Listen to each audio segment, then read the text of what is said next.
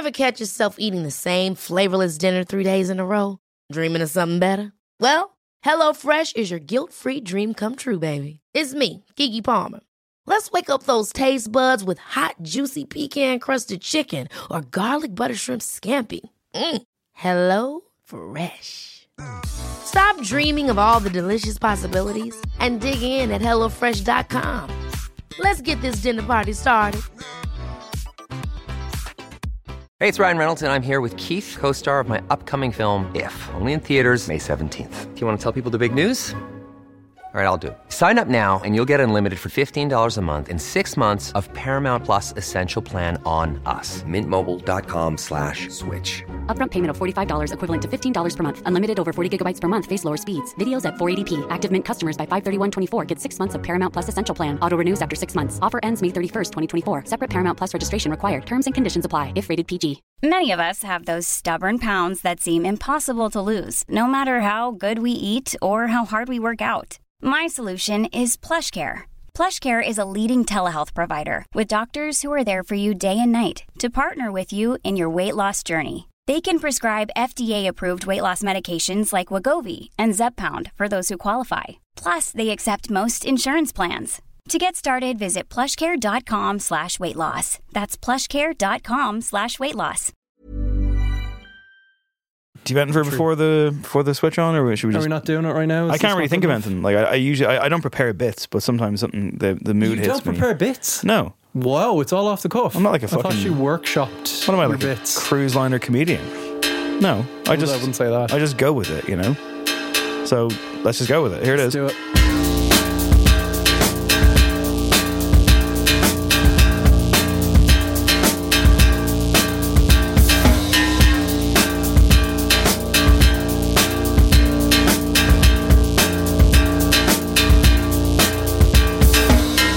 My name is Dave Hanratty and there will be no encore. Welcome to another episode of Ireland's favourite music show. It's No Encore Podcast, everybody. They just keep coming. It's true. It's patreon.com/ almost forgot to say words there. / No Encore if you'd like to support the show. Thanks to everyone who does. Craig, it's getting colder and darker by the day. The clocks, I believe, are going back this weekend. Yeah, we're getting brighter and warmer though, aren't we? I don't think so, no.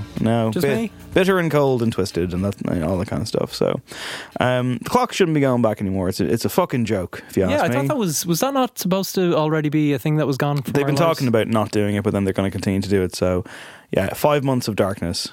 Excellent. Jesus. Yeah. It's a Friday morning when a lot of people are listening to and this. And it's nearly Christmas as well. Weekend. Nearly Christmas, the worst time of year. Anyway, listen. So if you are listening to this on... Oh, no, that's a week from now. They're putting Zara Hedman and me on the radio together at the same time. Oh, Jesus. On RTE Arena on Friday, November the 4th. Pure alchemy. Tune in. What could possibly... Is that what they were calling What could possibly go wrong? Anyway, listen. What could go right, though, on this show? What are we doing this week? We're doing another album review, Dave. Unbelievable. Got a taste for it last week. Baby. Back in it. Yeah. Shocking. This week it is... Taylor Swift. It's called I Midnight. have a lot of quick prep to do. It's called Midnight. Jack Antonoff produced the whole thing. Last Friday. Did you? Yeah, I did. Yeah. I listened to it a few times. I think she's. I think it's really, really cringeworthy. I'm probably getting in trouble for this because the people probably think it's sexist or something. But like, there's plenty of men who sound ridiculous when they do this as well. I think she can't pull off cursing. Yeah, I mean, we had this discussion when Reputation came out. We reviewed that. Yeah. Just when she tries to edge it up a notch. Like, she's a really good narrative songwriter. She's very gifted lyrically, but when she tries to become a bit of an edgelord, it just goes a bit.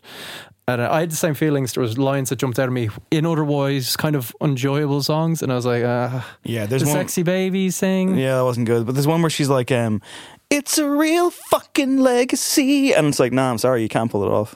It's fine. I listened to the album, it's fine. It's like 7 out of 10, I guess. I mean, well, we're not reviewing that. No. We're reviewing The Car by the Arctic Monkeys. Vroom, vroom. It's vroom. Arctic Monkeys. Boom, boom. Yeah. And we've also got a guest in the building. Not quite yet. Not but quite any yet. moment. Any possibly. moment. He's going to kick that door in. Neil Dexter will be rocking up. Joining us for Top 5. That's true. And we'll have a chat about his debut solo album, I'll Be Ready, which is out now. And you should check it out. I've been really enjoying it for months now. Yeah. And if you say the name of the album title very fast, I'll Be Ready, it sounds like you're saying Alvaready. who's not on the album. I kind of think Should it's be the Baywatch team as well. Oh yeah, which is no bad thing. I also find it bizarre that like Daithí's album, which he's on, comes out and it's I'm Here Now, and then here's Neil Dexter with I'll Be Ready, and then someone else sent me a link to some dance track this week called I'm Here Now. I'm like, what's happening? I kind of I would. It's like when people do those at this stage quite annoying Twitter things where they'll post a tweet every day and it'll have a letter. And at the end, they reveal that they had a message hidden in the first letter of or the everything. words. And they're like, you should go back and check out my tweets. And everyone's like, oh, this is genius. I'm like, no, it isn't. But this is like maybe a cross Irish music industry thing of just like having a weird conversation in song and album titles. I would enjoy that. Maybe. That would be good. We're doing top 5 songs written for other artists. We had a rationale for this about 3 weeks ago. When we came I've forgotten what it was. Yeah, but it's an interesting one. Yeah. Neil will be delivering his own list. It's me and you combined. versus him, which we've done only once before. With David Topley? No, Topley picked we had 5. 3 lists. Yeah, we had 3 lists. And then we were like, we can never do that again because long songs, long episode. I struggled to remember until it hit me there when I was washing my hands in the bathroom. It was me and you at Christmas time-ish, I think it was. Maybe I'm wrong. It was episode 300 and it was with Colin O'Regan. Ah, of course. Top 5 songs about music. Yes, yeah. Ridiculous. That was a good one. Ridiculous top 5 to do. So anyway, we need to get our move on because Neil will be arriving at some point during the show, overhead the albatross style. Yeah. And we'll have to magic him in, much like we did with them. So how about we kick on in this fashion? Start spreading the news. Thanks, old Blue Eyes. And here to spread that news is the man who put it together. It's Craig Fitzpatrick. It's old Green Eyes. It's our top story today is Pitchfork. The readers have had their say. We chatted about their top 200 was it albums and top 150 or something songs of the 90s, however many there were. A couple of weeks ago there was a bit of controversy around the selection. It was quite optimistic, I guess, and a lot of the kind of old school, I guess, Pitchfork readership was saying this isn't the Pitchfork I knew and loved. It was both of them were quite interesting lists. The readers have had their say. The readers poll has been delivered and they kind of both don't bear a massive resemblance to each other. Okay. It's striking, I think, because usually with these things there's a lot of kind of overlap, as you would assume from like a readership and an actual kind of a bunch of writers. You think they'd be on the same page or like influenced by each other, but it seems like these things are very much diverging. Do you want the top 10 songs? I do, because I deliberately didn't look at it, Craig, so I could be shocked on air. Here we go. At number 10, Fake Plastic Trees. Radiohead. There's a ton of Radiohead. You've got that thing where all the kind of favourite pitchforky artists are having multiple tracks, which is always a problem with readers' polls. So Fake Plastic Trees is number 10. Okay, good song. I think kind of overrated. Yeah, maybe. It wouldn't be in my top 10 songs. Yeah. In Mazzy Star, Fade Into You at number 9. Yeah, classic. Great song. Sabotage, Beasties. Also a classic. 10. Yeah, that's fair. Yeah, it's great that it's there. Karma Police. Radiohead. Again, Jesus. Yeah. Pattern. Yeah, I know, right? Then we have Bjork, Hyper Ballad, tremendous song. Yeah, I prefer Big Time Sensuality myself, but you know. For Yoga. Then we have Pavement with Gold Sounds, which was Pitchfork's writers number one previously years back. Yeah. So it's still hanging in there for the readers. Are you going to see them? They're coming over next week, I'm going to see them for the second time. They played 3 nights in London just there, I believe. Yeah, there's rave reviews. I saw Swimmers Jackson on Twitter went to all 3 of them, having only planned to go to one of them, and it seems like he ended up in some kind of weird adventure in which he went to all 3 of them somehow and said that they were incredible, different sets every night possibly. Yeah, it seems like they're switching things up a lot and kind of leaning heavily into certain albums. I can well imagine getting caught up in the moment and being like, I'm going to go again. They're incredible at Primavera. So yeah, I'm looking forward to that. It's only about 2 weeks away. Okay. It's going to be great. Then we have Ya Boys, Smashing Pumpkins, 1979. Yeah, I mean, it's not, in my opinion, their best song, but it's up there. But it makes sense definitely that up it's there. the one a lot of people can maybe agree on. It's the poppier number. Yeah. Then we're at, where are we at? We're at number 3. Number 3 is Common People, Pulp. Great song. Incredible song.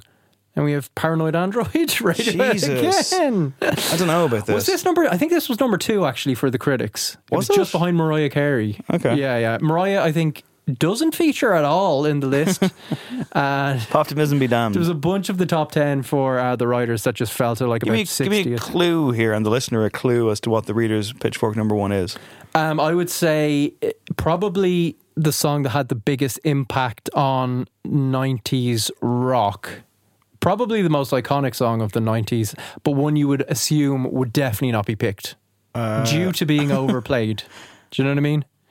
This is going to wreck my head now that I don't know if I don't get it. Big Guitars. Big Guitars. Yeah. Song 2 by Blur. No. Damn it. From a three-piece power trio. I think I know it. Oh, it's Nirvana. Yeah. It Smells Like Teen Spirit. It smells like Teen Spirit. Oh, come on. I mean, like, it is brilliant, but like... It is, but it's that one of like, Yeah. I'm never going to put on Smells Like Teen Spirit because it's just so overplayed. It has no... But then, I you can deny understand. that it's great? Yeah, I can understand why it would Yeah. a top bill like this. Fair enough. It is iconic. Yeah, let's quickly go through the top 10 albums, right? So, Nirvana again at number 10, In Utero, which I was delighted with. Then you've got The Low End Theory, number 9, Tribe. Wu-Tang, number 8, 36 Chambers. Bjork, Homogenic. Radiohead, The Bends, Portishead Dummy. Yeah, fair. In the Airplane Over the Sea, Neutral Milk Hotel. That's a very pitchforky. Extremely pitchfork one. Yeah. Nirvana again, Nevermind. That man, Nirvana again. The number 1 album from the Riders was... Is it Radiohead OK Computer? No, it was Loveless for the Riders. Number 2 for yes. the Readers was Loveless by Okay. MBV. Ireland representing, and then OK Computer. Number 1, for fuck's sake. Again, I mean, I still threaten to get into the Radiohead thing properly, but like, are you not bored by them dominating polls and stuff at this stage? A little bit. Yeah. I absolutely... Mark is bored. Probably is. I yeah. absolutely adore Radiohead. They're very much of a certain mode, though. Mm-hmm. Do you know what I mean? There's not a lot of diversity going on there. I don't know. It's exactly what you would assume it is, those That's lists. fair. Well, if it's diversity you want from this podcast, you're not going to get it. I've got some bad news for you. Yeah, you're going to get another Bono story. Time to talk about Bono. Hi, Bono. It's like We the need to fucking keep talking about the Paul. publicity we're giving him for this book. I mean, like, it's ridiculous. We haven't even got a copy of it. He deserves it. Come on the show, you coward. He has a dress. Oh, yeah, come on, Bono. It would be incredible. Can you fucking imagine me and you interviewing Bono? I think he'll do. the it. 4-hour episode. I can confirm he will do it. Bono's address, the 2014 I controversy. thought you were about to give out his address there. Bono's address Bono's address, by the way. will be revealed unless he comes on. Send the him, podcast. send him letters imploring him to come onto the show. No, we're not Change gangsters. last week's news heading to was threatened by By, right, and Local no encore. podcasters, yeah. Sure, what's the difference? He's addressed the controversy around the Songs of Innocence thing ending up on like everyone's phone. Back in 2014, was it? Pardon? 2014? 2014, all the way back. Jesus. 8 years. How is that almost a decade ago? It feels like they've released an album since then, actually. I still maintain that this was an innocent thing that got blown out of proportion. Well, that's the story he's kind of sticking to, but he is, as is the way with Bono in recent times. His analogies here are all over the place. There's a lot of contrition here, I have to say, right? So there's talk about his chat with Tim Cook at the big kind of reveal where he's like, we're not giving this music away for free, you paid us, blah, blah, blah. Then we get into it. So this is actually in the book. So essentially Bono has said that critics might accuse me of overreach, and then he said that, yeah, it is. It was definitely an overreach. Let's see what the comment was. He's got a weird breakfast cereal analogy that I found to be bizarre. Yeah, let's get into it. So, reflecting on the situation, he said, see what just happened? You might call it vaunting ambition or vaulting. Critics might accuse me of overreach. It is. What was the worst that could happen? It would be like junk mail, wouldn't it? Like taking our bottle of milk and leaving it on the doorstep of every house in the neighbourhood. Not quite true. On the 9th of September 2014, we didn't just put our bottle of milk at the door, but in every fridge, in every house in town. In some cases, we poured it on the good people's cornflakes. So stupid. The good people's cornflakes. I hate it. And some people like to pour their own milk, and others are lactose intolerant. I hated this. I think it's really weak, and it makes me fear for the book. I'll tell you that. Yeah, he goes on to clarify that he was the only band member responsible. Falling on a sword. I like this. Not Guy O. He's the new manager, isn't he? Siri, yeah. Not Edge. Not Adam. Not Larry. Not Tim Cook. Remember the band? He's rhythm guitar, is he? Not Eddie Q. Do you know Eddie Q? No idea. Bono continued, at first I thought this was just an internet squall. We were Santa Claus. and we'd knocked a few bricks out as we went down the chimney with our bag of songs. He's loving this home invasion analogy, though, it must be said. But quite quickly we realised we'd bumped into a serious discussion about the access of big tech to our lives. The part of me that will always be punk rock thought that this was exactly what the Clash would do. Subversive. But subversive is hard to claim when you're working with a company that's spinning in his grave there. About to be the biggest on earth. We learnt a lesson, but we'd have to be careful where we would tread for some time. It was not just a banana skin, it was a landmine. Wow. It's a bit much, isn't it? Again, he's writing his memoir, or his memoir, sorry, so it's obviously very dramatic. Yeah. Did you see the Jerry Adams thing, by the way? No. There was a headline yesterday, and it was Jerry Adams reveals that he knew nothing about Bono being threatened by the IRA. And everyone was just like, why would you, Jerry? Yeah, hey. That also Jerry was eager to hop into a Bono pylon, and he might have let something slip there. That validates you from last week, though, claiming his innocence. Yeah. But it also validates me from last week, suggesting otherwise. Let's move on. We're all about the validation. Yeah. By the way, listeners to the show get a got lawsuit in out. contact Something worse. last week. Sorry, go on.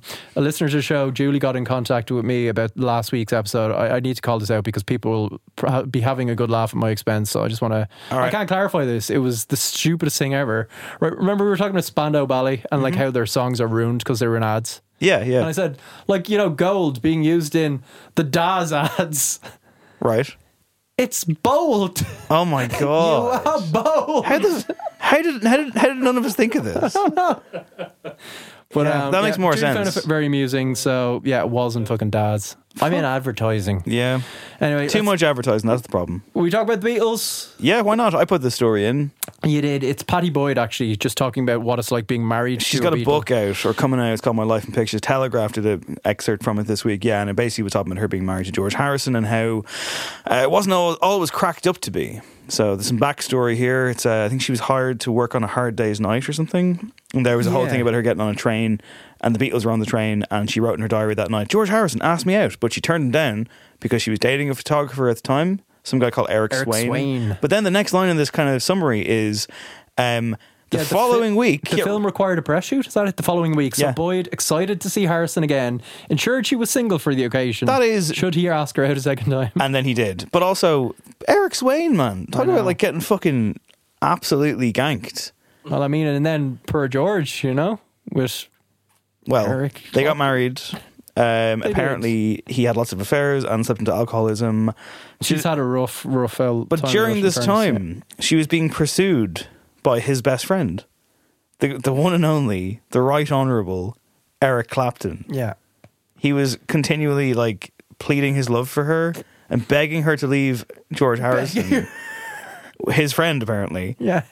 She eventually does do this, and then he cheats on her and has a bunch of alcohol problems. That's Eric Clapton, of course. I mean, yeah, they split up in 1987. They had a horrific few years, yeah. Jesus. It's a poor fucking woman. She had a really Although really it's tough karma time coming back for ditching that boyfriend. I don't know. I'm joking. I'm being facetious. No one deserves that. No one deserves Eric Clapton. Fucking hell. What a bad terrible dude. human being. But she got into photography, and that appeared to be her lifeline. This new book has all of her photos in it, and it's about that kind of path of her life. But obviously, this is the more headline grabbing one, essentially. Yeah. But the book sounds interesting.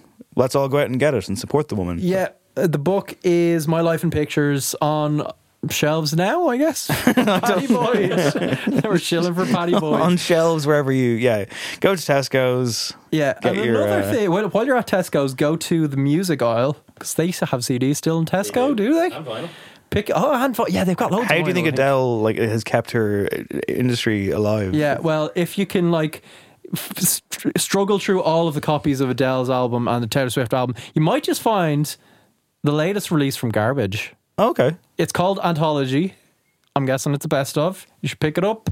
Because Shirley Manson, Dave, for her Vinyl Story, has been talking about the band's longevity, their ups and downs over the years, and talking most specifically about their contribution to the James Bond canon with The World Is Not Enough. Track for that one. When we did top 5 Bond themes, I believe I picked it. You did indeed. I've always loved it. It's tremendous. Just for the story that's about to unfold, I want it on record that I always loved that song. Yeah. I think just being a kind of critical reevaluation of that song since that podcast. Yeah. Or just in recent years. We started a movement. You've started a movement. But yeah, she was talking about like actually doing it, and she said, I just love the drama of it, the campness of it, and the greediness of it. It amuses me to be part of one of the most successful and enduring franchises in cinematic history, and its legacy is extraordinary. There's only been about 25 Bond themes recorded thus far, and to be a member of that very small class is still a thrill. 25 years later, she was then asked to like pass on some wisdom to people hoping to record Bond themes in the future, and she said, yeah, it wasn't all kind of great. You're going to get the shit beaten out of you, which is true of us and the people who followed us. The only person who got a free pass was Billie Eilish. I mean, I don't know how you gauge this, but like... Yeah, I mean, there was a kind of a lot of positivity around that song in a way that there wasn't maybe from... And it won an more Oscar, recent let's not forget. Yeah. Sam Smith got savaged, she continues. Adele got savaged, we got savage. It's just par for the course. Then time passes and people forget that they want to hate on you. Then the song stands on its own 2 feet, and suddenly we're always in the top 10 of favourite Bond songs, which, yeah, they've kind of worked their way in there. It's silly. They were probably a strange choice at the time, were they? Definitely, yeah. I can't imagine, like, if you look at the recent artists to get it, they're all kind of safe bets, aren't they? Very much like at the absolute top of their game. Garbage at the time were probably... They've always been an alternative act. I mean, like, I think an independent enough one too. If you look at the trajectory of the kind of late 80s, 90s into 2000s, the Bond theme, who have you got? You got Aha, Duran Duran, Tina Turner. Yeah. Then you have Sheryl Crow. Then you have Garbage. Then you have Madonna. Terrible song. And then, of course, it comes around to Chris Cornell, Jack White and Alicia Keys, Adele, Sam Smith, Billie Eilish. So, like, yeah, I think out of all those names, Garbage would be arguably, like, you know, not lower tier, but, like, less likely to sell out a stadium, I suppose. I don't know. Yeah. But it's a fabulous song. It's tremendous. It's right up there. And you have to assume maybe somebody just... Did David Arnold co-write it? I assume he did. And if so, maybe he was a Garbage fan. Maybe he was a Shirley Manson fan. Maybe he thought her vocals would lend it perfectly to the track. She was speaking as part of the Sound of 007 thing, because there's like a new thing on Amazon Prime, and it's like a short enough documentary on the Sound of 007, which I've yet to actually watch, but apparently it's very good. And then there was a concert film made as well. I think Garbage may have performed at it. Oh, there was actually, performing their actual tracks from it. Yeah. So she wasn't just randomly spouting off about this. It was kind of in tandem with the whole thing of, David Arnold was definitely involved. I think he's been the composer, long-term composer anyway. But yes, he has. It's a great fucking song. And I like Garbage. I think that they're a better band than maybe they get long-term credit for. She's always been take no shit, and that's cool. She's very cool, yeah. Will you be picking up the anthology at your next visit to Tesco? Tesco. Sure. It's Marks and Spencer's all the way for you. Sorry, all the way. I also shop in Lidl, thankfully. Thankfully, thank you very much, I meant to say. You're very and thankfully for my wallet. I like to hit Marks and Spencer's every now and then and get myself a little treat. Treat yourself? Yeah. I've never broken out the trolley in Marks and Spencer's. Well, that's never going to happen. I enjoy season with the trolley, Marks and Spencer. That's the next Arctic Monkeys album. Yeah, a full trolley. How better to segue into this album? It's time to put the keys in the ignition and start the car. It's the new album from the Arctic Monkeys, and here is the lead single. What's it called, Craig? No. Oh, it's not. I cut the clips here. I went with Hello You because everyone's been hearing There Better Be a Mirror Ball for a while. It's been out for a bit. So all right, fine. I just picked an album track. It'll probably be a single because it should be, but here we go, yeah.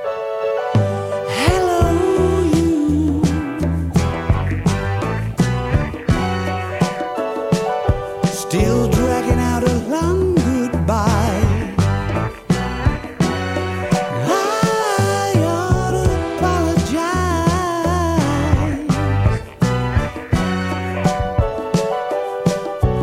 for one of the last times. That's Arctic Monkeys and Hello You. Craig Fitzpatrick put out a tweet last Friday that I included in the Patreon preview at patreon.com/noencore this week, in which Craig said something to the effect of Alex Turner saw how huge his band could be after AM and then decided to make two very weird albums that pander exclusively to me. More artists could learn from this kind of thing.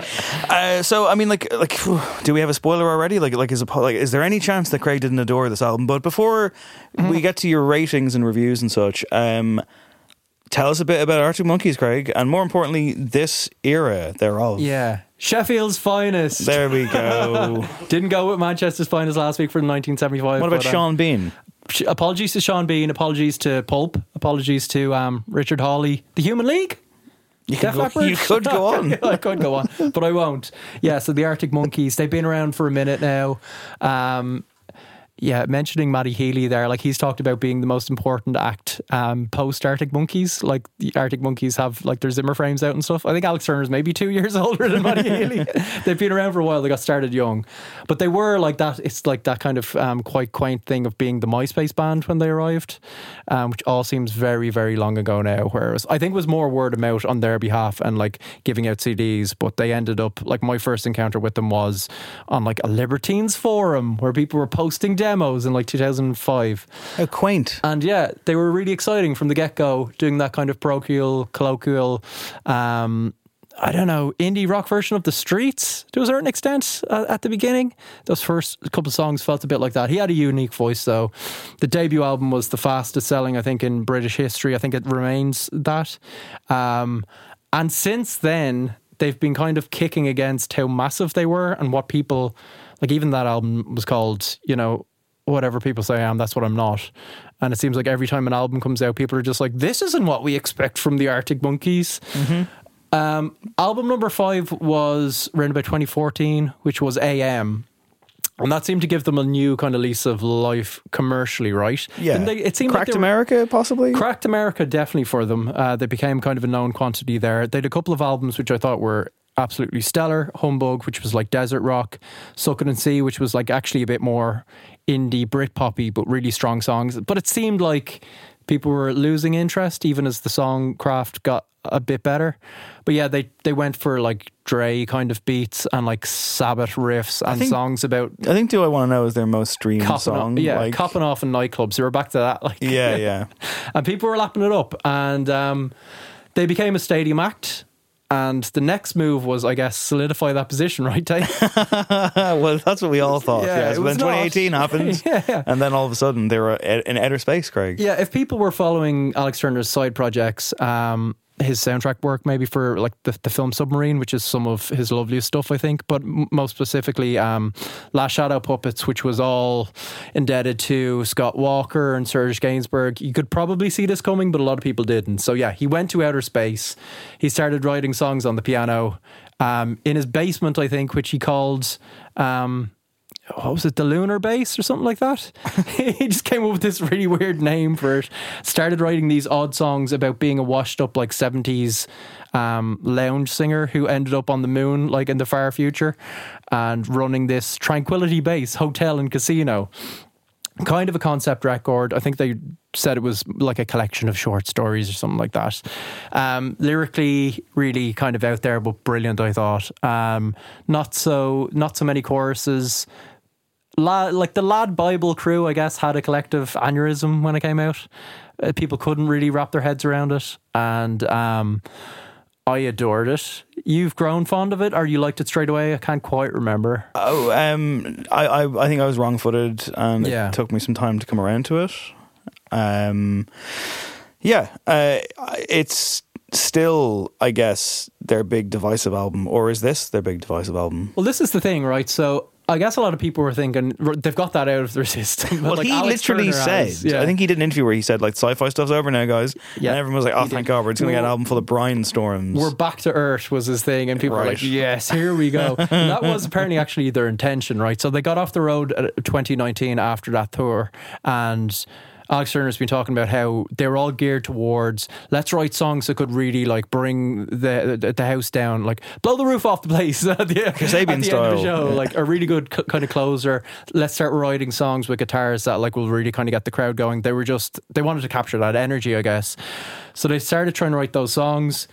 Wasn't quite working. He went away, went back to his Lunar Base, got back on the piano, those jazz chords that his dad liked, because I think his dad was a jazz musician, and started working on this record, which is, I'm not sure it's a continuation, because somehow it's like there's less energy to it. It's more reserved. It's more pared back. We're back to Earth, but he's kind of taking a trip around Europe in the 1970s as a retired spy.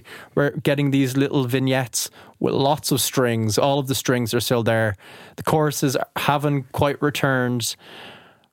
What did you make of it? So, I mean, again, trying to going back to your kind of like the Lad Bible crowd had a collective aneurysm, like just trying to like gauge the, I guess, the perception and the expectation of this act. And I mean, I think in terms of like, you know, you think about the record, you think about like songs, and you think about like how I think it'll take time for people to tune into the frequencies and kind of learn to love them. And ultimately, I think if you really break it down, you might be dealing with like a kind of a strange classic and some genuinely brilliant songs, but you really have to be in the mood for it and let it work its magic on you. But enough about Tranquility Base Hotel and Casino. Let's talk about the car. I admire this path from them, and I do. And this album made me go back to Tranquility Base quite a bit this week as well. And I do like that album more every time I hear it.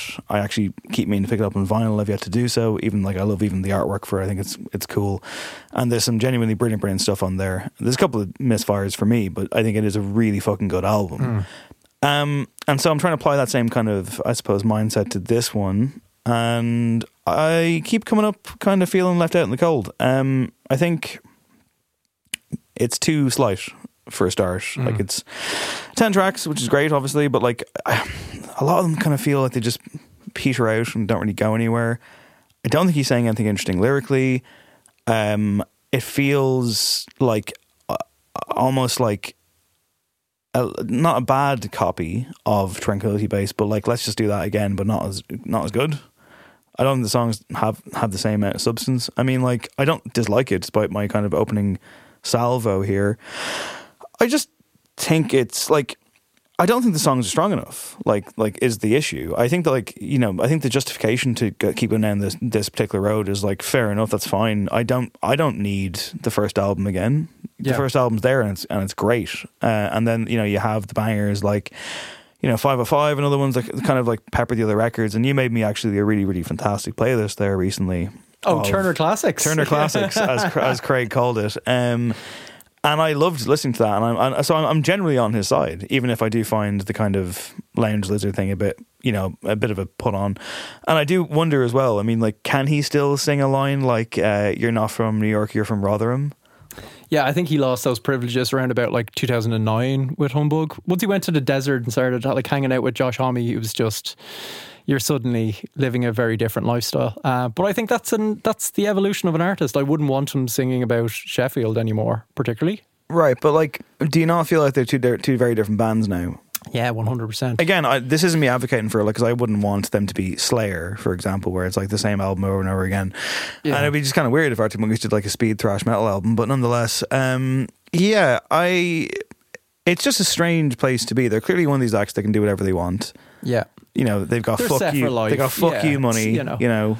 Yeah, I'm probably in danger of saying like, oh, it's a very brave direction in about a minute, but actually it's not. It's a luxurious thing to do. Do you know what I mean? Yeah. So like, I mean, I just found it didn't make much of an impact on me. Okay. I listened to it a bunch. I kept waiting for it to do so, and I don't know if it will the way that Tranquility did and continues to do. I don't know if the songs are strong enough. They feel a bit too meandering to me. Feel a bit too kind of just like wanderings, not really in search of much. And it does also feel very much like, I know it already has before. It has already felt like it's the Alex Turner show and his mates are just along for the ride. But then again, I mean, like, I assume the other band members are on board. Now, I haven't seen it, but I've seen them do interviews and stuff together. Speaking of interviews, did you watch any of Alex Turner being venerated by Zane Lowe? I did, yeah. I watched How did you find it? It's just, as with any Zane Lowe interview, it's just first 30 seconds is him being like, thank you so much, man. Incredible. It just means, yeah. Like, a masterpiece. Everything you write is like, the opening line is the greatest opening line in the history of opening lines, and every song is his favourite song. Every song that's mentioned. Well, the opening track, which is incredible. There Must Be a Mirror Ball, is that the title? Yeah, There Better Be a Mirror Ball. There Better Be a Mirror Ball. Which was the starting point for the whole album, that opening kind of instrumental swell, which is... That's superb, and it feels very Tranquility Base. And I think from there, it's just like, there's good stuff on here, but I just found myself kind of being like, I really, really wanted to tune into it. I really, really wanted it to hit me. It didn't quite do so, and I didn't find the lyrics to be even really about anything. I don't think there's anything bad on here, quote unquote, but I just thought it was a bit too of an exercise in self-indulgence, and that's kind of what I expected it to be. But it was just like, yeah, it's a weird one. Like, I saw like Fantano's review He savaged it. He doesn't like Arctic Monkeys. No. I think he's given like below 5 for all of their albums or something like that. This got 3 out of 10, which I don't think is on point. But I think his criticisms were kind of on point. He basically was just making the point that he just didn't think Turner was up to it, and both in terms of lyrics and even vocal delivery. And I don't disagree. I think it is too string heavy. I think it's just too kind of wandery, and it's like there's not a lot to hang your hat on here. But I know you're a fan of this era and also of Alex Turner. How's he been in interviews, and what do you think of him on this record? Let's cover the interviews first. He's been his usual. He doesn't communicate so well in the interviews. Like he is, again, to bring back up Matty Healy, I think the difference, there's a spectrum between like their interview delivery and their musical output and like their lyrical output. And I think it's much wider from like Alex Turner giving, halting 2-word answers and then creating these incredibly lyrical songs, masterpieces, if you will. And Matty Healy, where he writes great songs, but I feel like most of his songs are kind of just his interviews with pop hooks. Do you know what I mean? They're the same thing. It's just him chatting. I think Alex Turner needs an outlet, a kind of conceit, maybe a caricature, or a kind of character or a mode to slip into so he can properly kind of express himself, which he's been doing. The AM thing was like his kind of greaser rock and roll is back thing, which gave him that onstage swagger that he needed to be in a big band. I think actually getting more emotional and delving a little deeper, he kind of had to go to the moon. Like he had to kind of find that distance from the audience. And with the car, there's some records you kind of admire rather than love. This is a record that I admire and love. For fuck's sake. I've been, when I'm not listening to this record, I'm kind of itching to listen to this record. Yeah, it's really. Why is it called The Car? Because there's a car on the cover. Okay. Because Matt Helders, who's very much on board with the new direction, he actually, one of those interviews he was talking about, like, people don't quite get that, like, everyone wants me to be banging the hell out of the drums and think I'm like sitting around being like frustrated, but actually it's more challenging to do what I'm doing at the moment, and it's kind of interesting. I think some of his work on this is really spectacular, particularly that Mirror Ball track. But yeah, he is now a photographer. And he took this photo, which Alex Turner saw, of like just, it looks like a Nissan or something on like the roof of a building in LA. Like a multi-story car park or something. Yeah, and it's like, it's another kind of aerial shot, because obviously the last album was that constructed Tranquility Base Hotel and Casino that Alex Turner made himself. So it's very much like this point of view looking down on something that you've built and is architecturally sound, or it's kind of just mysterious. I actually agreed with Zane Lowe's point where he's just like, The Car, man. Like, no one's called their album The Car. I'm sure there's loads of albums called The Car, but like that idea of just like, it is very evocative, like, and there is a mystique there. And you look at this Nissan, you're like, who's in that car? There's no other cars around, so why would you go to the top of the car park? Is there a fight going on? Like, I don't know. It's just a good kind of vehicle. Nice. To take a little trip. I have to ask, I know that he hasn't really heard the record, but like Neil Dexter, who's here in the studio, hello, and has been sitting very patiently. Are you more of a Matty Healy man or an Alex Turner man? I don't like Matty Healy at all, so I'm going to say, and I love Alex Turner, so I'm going to go Alex Turner. So, simple answer. What's the Matty Healy beef? I don't know. I just, the way he carries himself in interviews and stuff, and just what I've heard, I haven't really listened to them much, but I don't really like it. It's not really my vibe. That's fair. That's and also the fact that they keep saying that they're trying to sound like the Blue Nile, but like the soul of what they're doing is nothing like what the Blue Nile are doing. There's literally nothing there that's the same in terms of the feeling and the emotion and all that stuff. From what I've heard, I obviously haven't. It's essentially the synth presets, isn't it? It's kind of just like if even, I mean, the way the Blue Nile did it was just. So like they really spent time on it, and probably too much time, but like they really crafted it, whereas I don't know if there's the same level of detail going into the 1975. Again, I haven't listened to it enough to really be preaching on this. Well, what did you think of Tranquility Base Hotel and Casino, for example, if you are a long-term Monkees fan? And like this new album is very much in that vein, so... Okay, well that's good, because I like when he kind of goes off and does a bit of his own thing. I have no issue with that. I'm not like, they should do like Favourite Worst Nightmare again, or do something with like loud drums. You're talking about Matt Helders, like, that's cool to hear that. Like, as a drummer, he's like, I'm going to challenge myself and play something a bit less busy. Yeah. And he's a brilliant drummer, to be fair. Oh, he's phenomenal. And he just seems like a great dude as well. So. Yeah, I think it's probably an exercise in restraint overall. Like, it is very elusive, and there's lots of points on the songs where I felt like there's clear jumping off points for more straightforward kind of popular melodies that you feel like Alex Turner could just continue and write out like he's been doing throughout his career, and he kind of takes a left turn, or he just doesn't give you what you want. Like, it's quite a chased record. And there's something about the slightness of some of the songs, particularly like the closer, which is I've been playing on constant like repeat. It's like 2.5 minutes, isn't it? Like yeah, perfect sense. It just, the first few listens, it passed me by. And now I just think it's extremely powerful for how it just kind of slips away. There's no real fanfare. But what he's kind of getting at the heart of is kind of really, really powerful, I think.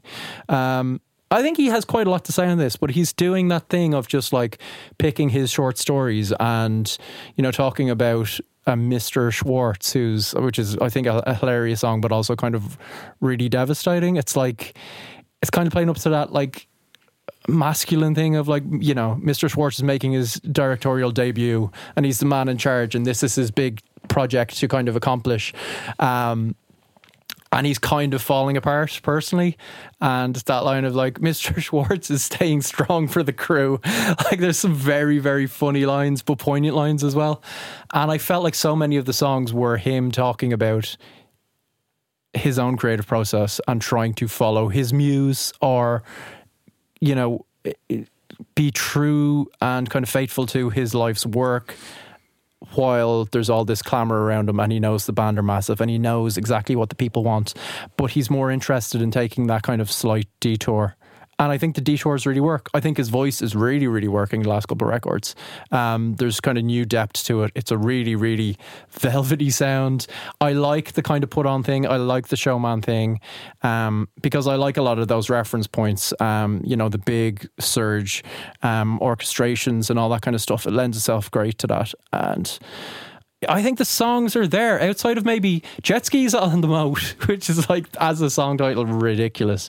That felt maybe like it could have slightly dropped off Tranquility Base Hotel and Casino, but the rest I thought were all very well crafted songs, not doing the obvious things, but with hidden depths there. And I think it's got maybe an emotional punch that the last one didn't quite have. It doesn't have the swagger, it doesn't have the colour, it doesn't have the immediacy.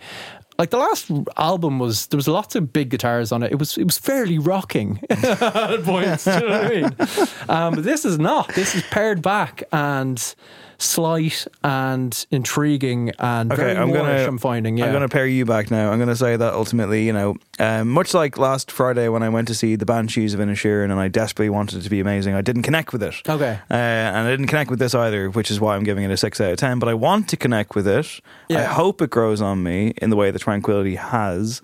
But I just couldn't quite connect with it. I didn't find many flaws necessary, but it just didn't really blow me away. That's allowed. I feel like your score is going to be bigger, so let's have your score out of 10. 9? Yeah. For fuck's sake. Really, really good. Oh, yeah. It's a 9 out of 10. Okay, hang on. Well, that leads me nicely before we get to Neil Dexter, and we will momentarily. On the spot ranking albums by the Arctic Monkeys in order, please. Jesus Christ.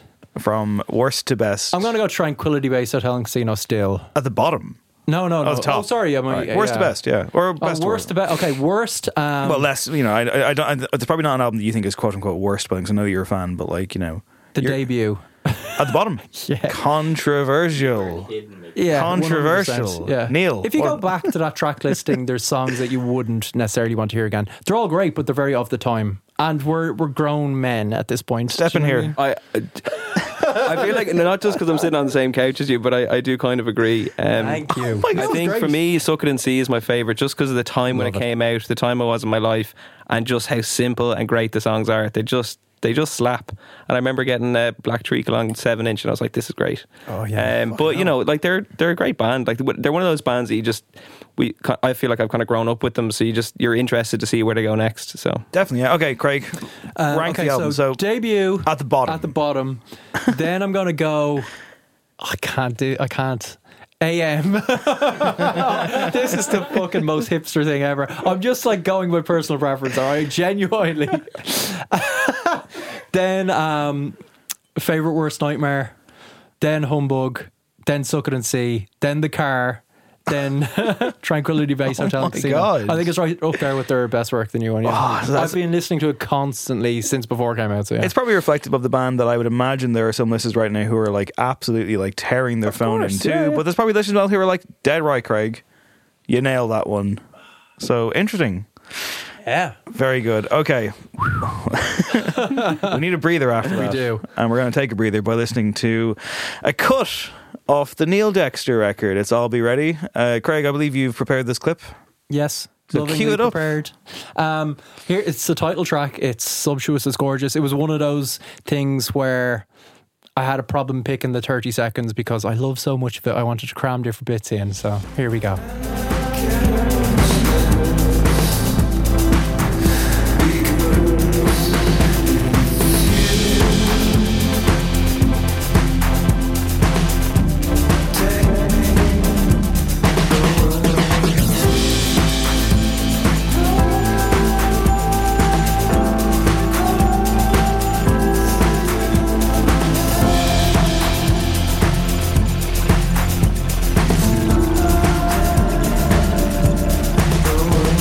I'll Be Ready, the title track from the album, of course, of the same name, Neil Dexter's debut record. Neil, the album is out now a little while. Yeah. So I guess it's the classic question of how do you feel after the release? Like the build-up must have been quite prolonged and, you know, a lot going on in your life as well. I mean, like, how do you feel at this point now that it's out in the world? I think there's a natural lull. Like, we did the release and then 6 days later the launch gig, which we played all the songs off the record live. So I feel like that was the point that I was really kind of looking towards. Releasing it was great, and then so soon after to do the gig, and then straight after the gig I got a cold and I was like just like wiped out. Well, actually the next day I was doing the Dahi gig, just sang the one song that we did together in the Bud Factory. What time of night was that, by the way? That was late, it was like 1:30 by the time I was on stage. Man. I'll be honest, It's a bad influence. Yes, bad influence, you know. But no, I actually, because I went to bed at like 9 o'clock, and then I got up again at like 12:30, or maybe, sorry, don't tell Dahi that, maybe like no. got up again at 11:30. You're being honest. Anyway, and then I got a taxi in and I felt like I was going to the airport. Like, it's just that weird feeling of like, and then I was just like arrived at the Button Factory and everyone's, you know, packed Button Factory, loads of people up for the crack, and I'm just Dahi show at like a pretty like loud animated crowd. Oh yeah, I know they were an amazing crowd. Like, they were so engaged and like the lights were unbelievable. The whole thing was just, yeah, a phenomenal show. And I've been watching the Instagram stories, just being like, this guy he knows what he's doing. You know? So I guess what you're kind of getting at here is like it's been kind of a what goes up kind of situation. You're just probably in the natural kind of come down mode of it now. Yeah, I think so. Like, just a few days of like, oh, okay. But I'm also very, very proud of what I did and what we did, like the band as well, and just pulling it all together, pulling it off. And I just got like a load of photos and videos from the photographer who was doing it with me. William Fahey's his name. And like, just looking through that today, and I was like, wow, like I'm so happy with how that all turned out. So it's a really nice feeling, to be honest. Yeah, I guess like even like early doors on the record, like we've been talking on the show recently a couple of times about Madonna's Ray of Light album, and I think Is It Loving You? Like I'm immediately transported back to that record and that kind of William Orbit-esque production, and like, you know, I think no two songs in this record sound the same, but like with that one I did have to ask, I was like, were you listening to Ray of Light when you put this together? Because it's got that beautiful 90s kind of euphoric feel to it. Yeah, I think we were kind of straddling that line a little bit of like influenced by and just kind of not stealing, but kind of, you know, I think there's a line, but I think we get away with it because there's enough other stuff going on, I think. Achtung Baby was the other influence, like the snare drum sound in Zoo Station, like the bang, and I just kind of like that as well. And when you put it all together, you could say that, you know, but I think other artists have probably done a lot worse. But yeah, there was a kind of a feeling, like when I wrote the songs originally, there was not necessarily, I want to sound like this song. But when you go into the studio, and I was working with Dave Tapley and Stephen Dunn, it's really nice to have like a Spotify playlist or something that you kind of get on a certain buzz. And when you go into the studio, you can kind of draw from all these different pools. You know, there might be 50 to 60 songs on it, but then you're mid session and you're like, you know what, let's just stop for a minute and listen to that Deadly Brian Eno track and like sit back and go, oh, this is great. And then go, oh, actually, you know, we should try that. You know, so it's a nice way to kind of spark influence or, you know, ideas. Yeah. I will say with that song in particular, there's a sound in it. I don't think it's the snare. It's like a kind of like flying saucer chiming bell sound, which is the exact same as the notification, like the call notification sound on Microsoft Teams. So every time I'm listening to the album during working hours, that when that song comes on, I have this like Pavlovian response of, I'm getting a call every time and I know the song inside out, and I'm just like, fuck, I have to get back to the well, hold on, that suggests that I'm not at my desk. You know, if I'm in the kitchen getting a well-deserved cup of coffee in between, or your Soda Stream or a script. Yeah, that's fair. So that's been troubling to me, but otherwise really enjoying the record. The Spotify playlist thing intrigues me. What kind of stuff was being thrown around? Like, what were they abiding influences, I guess? So there was 3 sessions that we did within about 6 to 9 months between each other a weekend, and it would just be like, go in and see what, you know, the demos I had, let's see what stage they're at, and just try and throw a lot of stuff at them. But those playlists would differ depending on the time. So like one time it would have been a lot of krautrock music, and then it would have been like, you know, a lot of 80s music, or there'd be even some real stupid weird stuff as well. Like it wasn't always cool stuff, but most of it was old music, I'd say. There wasn't a huge amount of modern music. It was mostly like 70s and 80s stuff, so that's probably why the record has that sound. I mean, yeah, like when I first like tuned into the record, I was kind of immediately thinking of all things, like you picked last week, like Psychedelic Furs, that kind of 80s. There was some Psychedelic Furs on it, yeah. There you go, yeah. And obviously, you know, I'm like, yes, thank you, good stuff. But again, like it doesn't necessarily sound like a modern record trying to be a non-modern record. Like I think it just has a nice natural kind of finish to it, but like I'm wondering like how much that came from you, how much that came from like a David Tapley or a Stephen Dunn, because I mean like obviously like, you know, you are a multi-instrumentalist. I'd imagine even like picking the snare sound for you is a big deal, because you know you've played drums before, you obviously, you know, like you had a different role in Spies. I mean, I'm just curious, like putting your own kind of debut thing together, do you have to at a certain point kind of turn off the perfectionist hat, or is that just how you're wired? Yeah, you definitely have to turn off the perfectionist hat, but I think Dave and Stephen really kind of helped me to sort of find my feet in a way, what I was doing, because this was never meant to be an album. This was literally like, I didn't even know if I could write songs. Like I was kind of like figuring it out, and you might think that sounds stupid now, but like really trying to find out, how do I do this? I've always been musical, I've always done music, but actually finishing an album or finishing a song even was like really difficult. So it was Dave one time saying to me in the smoking area of the Sugar Club, he was like, just book the studio. Like I've heard the demos he sent me, they're really cool. You know, we'll just go in, you don't have to finish a song, let's just do it. And I think that kind of attitude, like those guys have been doing it years, so then they kind of know how it all works, and I love the sound of the Tanda Felix record. So I think that was a really nice way just to kind of take the pressure off, and like the perfectionist thing, just say, do you know what, fuck that, like I'm just going to do it and enjoy it. And I think growing up, I grew up in a classical environment, like my family all play classical music, and I think there's a lot of that perfectionism of getting it right and like playing it right. And I think as I got older, I started to like kind of rebel from that and go, do you know what, I don't want to do that. Like I love classical music, but I don't want to be one of those people who's like a really good virtuoso musician but has no taste, or has no like doesn't listen to punk music, or doesn't like anything that's a bit different. So I kind of embraced that other side of it. But then, as I said, like coming into to do this album, it was like, yeah, you do have to turn that off and just kind of, for me, when I finished the demos or got the demos as far as I could, you'd have 3 or 4 songs going to the studio. Part of me just was like, I don't know if I have much more to give here. I would just get it to the studio, and like they're quite, some of the stuff's quite emotional, or it feels emotional because it's your stuff.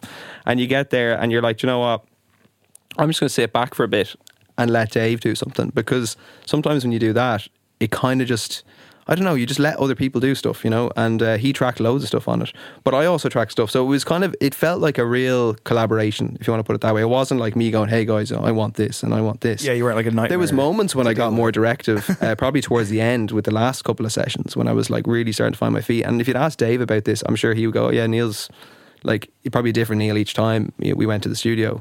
So there's songs in the album that are a bit more naive and unsure of themselves, and a bit more like, oh, what am I doing? And there's other songs that are a bit more like, I kind of know what I'm doing now a little bit. And you can maybe hear that with the lyrical side of it as well. But like Alpha was a later song that I wrote that was a bit more like, this is a bit dark and seedy, and I feel a bit more, there's almost a character here. Whereas like Loving You maybe was a bit more, or I'll Be With You is an earlier song I wrote that I didn't really, felt a bit less sure of myself, you know. I'm wondering, like, with regards to the overlap on like the track you have on the Dahi record, Keep It For The Next One, because like that, like I think that is one of the standout tracks on there. Also has a gorgeous visual that Dahi put together. I'm just wondering, I mean, like, do you find yourself in that kind of like where they recorded months and months and months apart, or were you kind of like, oh, this, you know, this is kind of good, I could just take this for my debut record, like does that, like, is there any kind of you know, see you later Dahi, sorry, busy today, and then boom? It's a good question. Like, I think music is music. So if it felt right to put anything on a certain record or a certain collection of songs, then why not? Like, there's no rules. But that was written way after my stuff was written. Like, that was last December. So I think also going into it, like, Daithí had heard I'd given him a private stream to my record, and he kind of knew what I was about, so he kind of knew what he's getting into to a large extent. So, but that was great. Like, that was one of the most fun I've ever had writing music with people like me, Dave, and Daithí. Just no rules again, just enjoying it. And Daithí has a great attitude to all that stuff. So we just kind of rubbed off each other, and physically and emotionally, but it was great.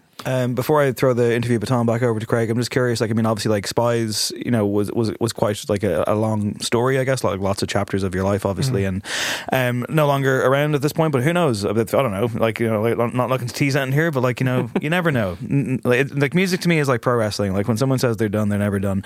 But I'm just curious, I mean, like, how much of Spies closing that chapter led to this record, and, like, you know, would you have made a solo record, do you think, if the band was still a full-time project? I mean, like, did that matter at all? Like, is there anything that you kind of took from those days, or was this a completely different path? Because just when you were saying about, you know, that you weren't sure if you could write these songs, like, I mean, like, I would have thought that coming out of that collective of very talented musicians, that confidence wouldn't necessarily be an issue. But I guess that's, you know, very naive of me to say, I guess. So I wouldn't say it's naive. I just think that, like, it's very easy to make assumptions about people who are in music or performers because they seem so confident when you hear the mastered record or you hear something, you're like, oh wow, it's amazing.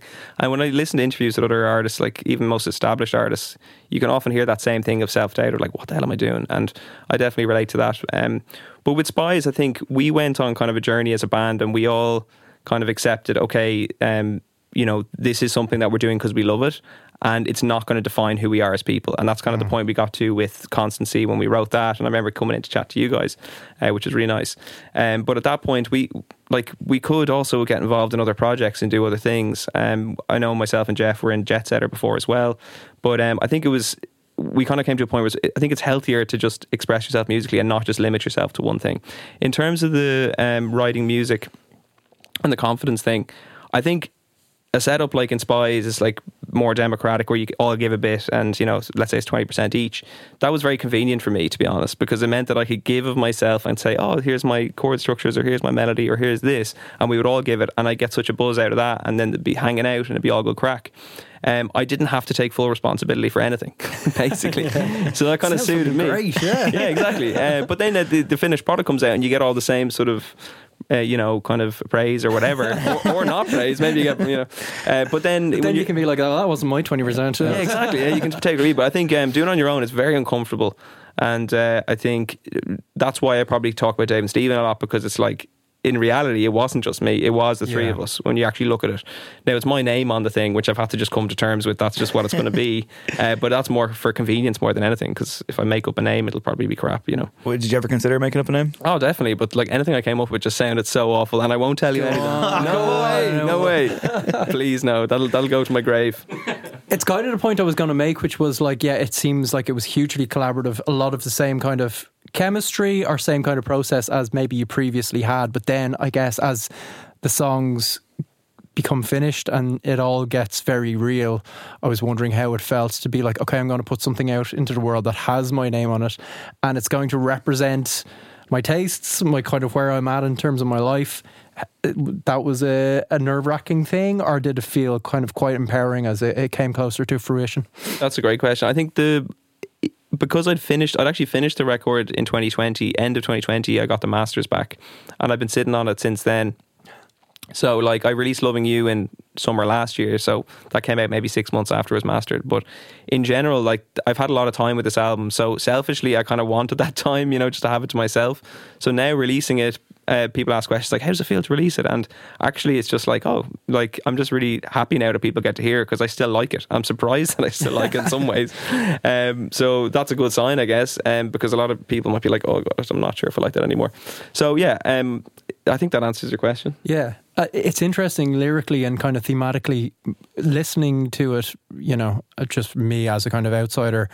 There's a lot of kind of, it feels like there's a lot of certainty around it, and a lot of kind of acceptance of like, I'm moving on to a new stage in my life. And yes, it's kind of hard fought and there's struggles there, but it's quite positive, and it's quite powerful in regards of like, these are the things that are important to me. I'm kind of seeing more clearly now. Was that a kind of wish fulfillment, or is that really how you feel? I suppose a couple of years ago you felt like you were getting to that stage.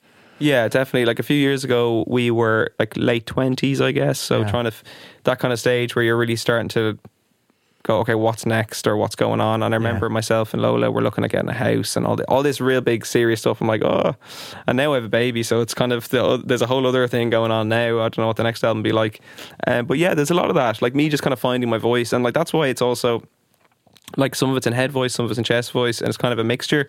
I didn't really settle on either one. Like if this was me coming out as like a, you know, I'd been an established songwriter, I knew what I was doing, I probably would have just picked one of them and just gone, this is my modus operandi, you know, this is what I'm doing. But I think this album is quite honest in the sense that it just is me figuring stuff out, and you know, this each song block that I would write would kind of be one studio session, and it has different flavours, but I just thought it worked in the end. Like it's kind of surprising it did, because I didn't have like 20 more tracks. People always say, oh, you have 30 tracks, whittle it down to 10, and then but no, like these were literally, I almost feel like I wouldn't have bothered finishing any of those songs if I didn't think that they were good enough. You know, it was almost like wait until you got something really good and then bring it to Dave and Stephen, you know, because there's loads of half-finished ideas on the hard drive which will never see the light of day, you know, but you need to do that to get to the good stuff. I'll tell you, when that second album comes out, man, we're going to get that name, those potential names out of it. But I guess lastly for now, before we move on, I will I'm wondering, because like, you know, you're saying that you played that gig last week, full house, and you played every track off the record. By all accounts, for anyone I know who was there, it went great. It must have been very nerve-wracking. It probably felt like, you know, playing your first ever gig all over again. So I guess my question is, what was scarier, doing that or coming up with a top 5 for No Encore? That's the question. That is tough. I'll be honest, like coming up with a top 5 for No Encore, I like genuinely, and I don't want to sound like an arrogant prick, but like I wasn't. Please do. Well, I do want to sound like an arrogant prick. I wasn't actually nervous going on stage, which sounds really weird, but I think for me, because I did everything myself, I've done all my own PR, I've literally done everything, and obviously get people to help along the way, but I think that the thing for me that I was most worried about was actually getting this whole thing to work, like getting the show organised, getting the band together, getting it all done, and then once like we were about to go on stage, we had a really long sound check and like pre-production day from 12 o'clock load in, thanks to Steve Lovett, good man, and so the moments before we got on stage I was almost like, geez, I should be more nervous, but I realised I wasn't that nervous because I knew that everyone I was with were top notch and they're an amazing band and great musicians, and I knew that they were all going to enjoy themselves and I was going to enjoy myself, so that was really nice. So yeah, I think definitely top 5 for No Encore was a bit more of a challenge. Amazing. Well, on that note, I guess we'll move into our top 5 this week. So yeah, it's top 5 songs intended for other artists. Neil actually came up with a really good list when we discussed having you on, and like only for like a few of them we'd already done them, and I was like, oh, it's too early for a sequel, so like it was not for lack of enthusiasm, but in the end we went for this one, which is one that Craig thought of a few weeks ago. You mistakenly thought that Neil had come up with that. I did, because we were sitting in the studio. We were sitting in the studio and I went, oh, I think Neil came up with that one, and then you're like, no, you're like, it's mine. So what can I say? I just see what I see, you know. But yeah, I mean, it's an interesting one. We didn't necessarily go down the best and worst route, I don't think. I don't know about your ones, Neil, of course, because Adam knows what you picked, but Craig and I don't. Craig and I are teaming up on this one, so it's essentially, you know, it's not like going to be like 15 tracks, it'll be 10 of them. I guess before we get going on this thing, I guess what was your kind of approach to this, and also how did you find even like getting it down to 5, because that can sometimes be, last week for example, top 5 songs with love in the title. Sometimes I'm like, there's no fucking way I can get this down to 5, this is a nightmare. So how was it for you? So first of all, it was very enjoyable, and thank you. Getting 5 songs that are intended for other artists is probably a lot shorter list for that than there is for love songs. So automatically, like, you know, when you're doing a bit of research, you're like, okay, there's probably only so many. I kind of just went with what I like and what kind of felt good, rather than trying to go, what is objectively the best song? Although, in my opinion, it is objectively the best song. What I like is objectively the best song. That's what you're saying. Fair enough. As for me and Craig, I mostly deferred to Craig this week. I was like, I'm having a... Well, I was going to say, you know, people can maybe guess which might have been the Craig picks and which might have been the Dave picks, but we saw eye to eye on a lot of it, particularly at the business end, which is very exciting. There were some heavy hitters that aren't here. I won't say until the end in case Neil picks them, but like where Craig's rationale was they're a bit overplayed, and I was like, well, yeah, but like at the same time, you know, there's a reason for that. I kind of abandoned that though, in fairness. Did and you? I ended up kind of going We compromised. Yeah, there was ones that on quality should have been in there, but I had to come up with some little rules just to get me out of it. And I was kind of thinking like... You love your little rules. Yeah, I was like, okay, they have to be songs that were written with a very specific act in mind, as opposed to just being like shopped around or something. Yeah, there's a lot of that. One I put on a myself, lot of that in the pop yeah, game, which I was mostly kind of sinking my teeth into. But I Yeah. will say, the number one that Craig has selected, it blew my fucking mind. So, but we'll get there later on. Neil, we'll ask you to kick it off, and of course, in the tradition of the show,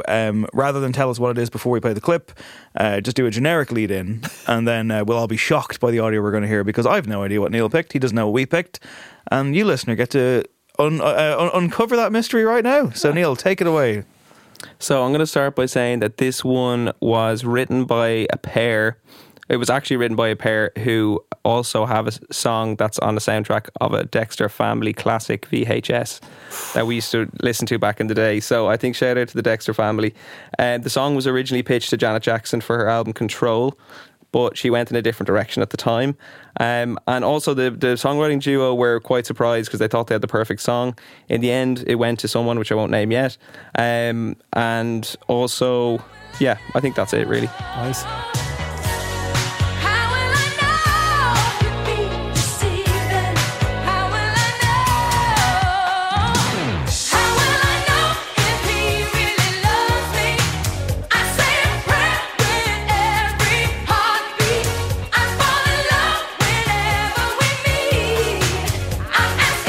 So, of course, that was Whitney Houston with How Will I Know? And as I said, it was originally pitched to Janet Jackson, but she didn't want it. I think it just works really well. There's such a great energy, and apparently she got it in pretty much one take with the vocals. So, really who good. are the songwriting duo who wrote it? Sorry, George Merrill and Shannon Rubicam, and their Boy Meets Girl. So it was a few years later that they have Waiting for a Star to Fall, What which a is song. on Three Men and the Little Lady, which is a classic Dexter Family VHS. There's a kind of similarity with those two songs Yeah, I can hear it, as well. yeah, You yeah. can hear the DNA. That's really interesting. It's extremely 80s. It's extremely sheen pop. Like, it's fucking proper, like, you know, I can see, like, you know, shopping montage in, like, Mannequin or something. Yeah. This must be in a movie. Oh, I'd say so, right? Yeah. Adam's on it. Adam's on it, of course. Three Men and a Little Baby, maybe. Maybe. Waiting for a Star to Fall is amazing as well. But yeah, I mean, like, it's weird. Like, Whitney Houston probably doesn't make this top 5 enough, does she? Like, I don't think she's ever featured. Did she feature in... I don't she didn't know. feature in Well, that's the greatest first. covers. I don't know. Maybe. I can totally imagine this, the Janet version of this, though. Do you know what I mean? Yeah, I guess so. But yeah, do you know what? I don't know a huge amount of Whitney Houston stuff outside of like the absolute classics. I don't know. Is she kind of slept on, like, at this point? I feel like when she comes up in pop culture conversation, it's usually in a tragic sense as opposed to a hardcore appreciation of her music, which, you know, is obviously a balance that should be addressed and needs to be, the scales need to be tipped for sure. How often does Neil Dexter throw on this track, though, as well? Is what I want to know. Is this a you know, an analytical hipster pick, or are you a big Whitney guy? No, this is great. Like, I really like it. It's not a hipster pick. No, there's no hipster picks. None. No, they're just what I like. All right, okay. Fine. Well, I mean, I don't know. I feel like hipster pick. How would one even define it, Craig? You know, at this I stage. don't know. Janet's kind of had that reevaluation, right? She was all over that Pitchfork initial writers thing. Was she? Yeah, I think she's now seen as like the influential force she was in terms of critics. And she's also, you know, I think a lot of people are on her side as well, post Justin Timberlake thing as well, of course. Oh yeah, That was a long time almost ago now. 20 years ago. It's almost 20 years ago. That's frightening. We're growing up. We're growing old. Are we? It's over. Speaking of older acts, heritage acts, if you will, I believe you're number 5. Our number 5, Craig. I should. Jesus, Dave. I mean, keep up some form of I went to see Black Adam last Yeah, night. you Okay, did. It was a good, terrible, I'm shocked. hateful film. Like fucking. I can't even imagine buying a ticket to Black Adam. Do you know what I mean? went with Mark, a former guest of the show, Mark Conroy, former guest co-host. He is a legend. Stay prayed up, Mark. Stay prayed up, Mark. And it was like I literally was like, will we go see this movie for ironic, you know, trash purposes? And we laughed a bit, but like I came out of it afterwards. We got a pint afterwards, and I was like, I just feel really kind of depressed. Like I just feel like it was just a very hateful film. It wouldn't surprise me if, like, in America, people left the cinema and they were selling like fucking assault rifles to teenagers or something. It was just like, the message of this film is kill people. Like, I was like, this is awful. The Rock has no charisma. It's terrible. He's good in some stuff. He's quite funny. It's not. I'm very sick of him, but also in this movie, his character is just a stoic mass murderer. It's terrible. Yeah. You need some humor. He's with an The Rock. anti-hero, but no, it's awful. It's Well, not while good. you were sitting through that, I was dancing around my room listening to this.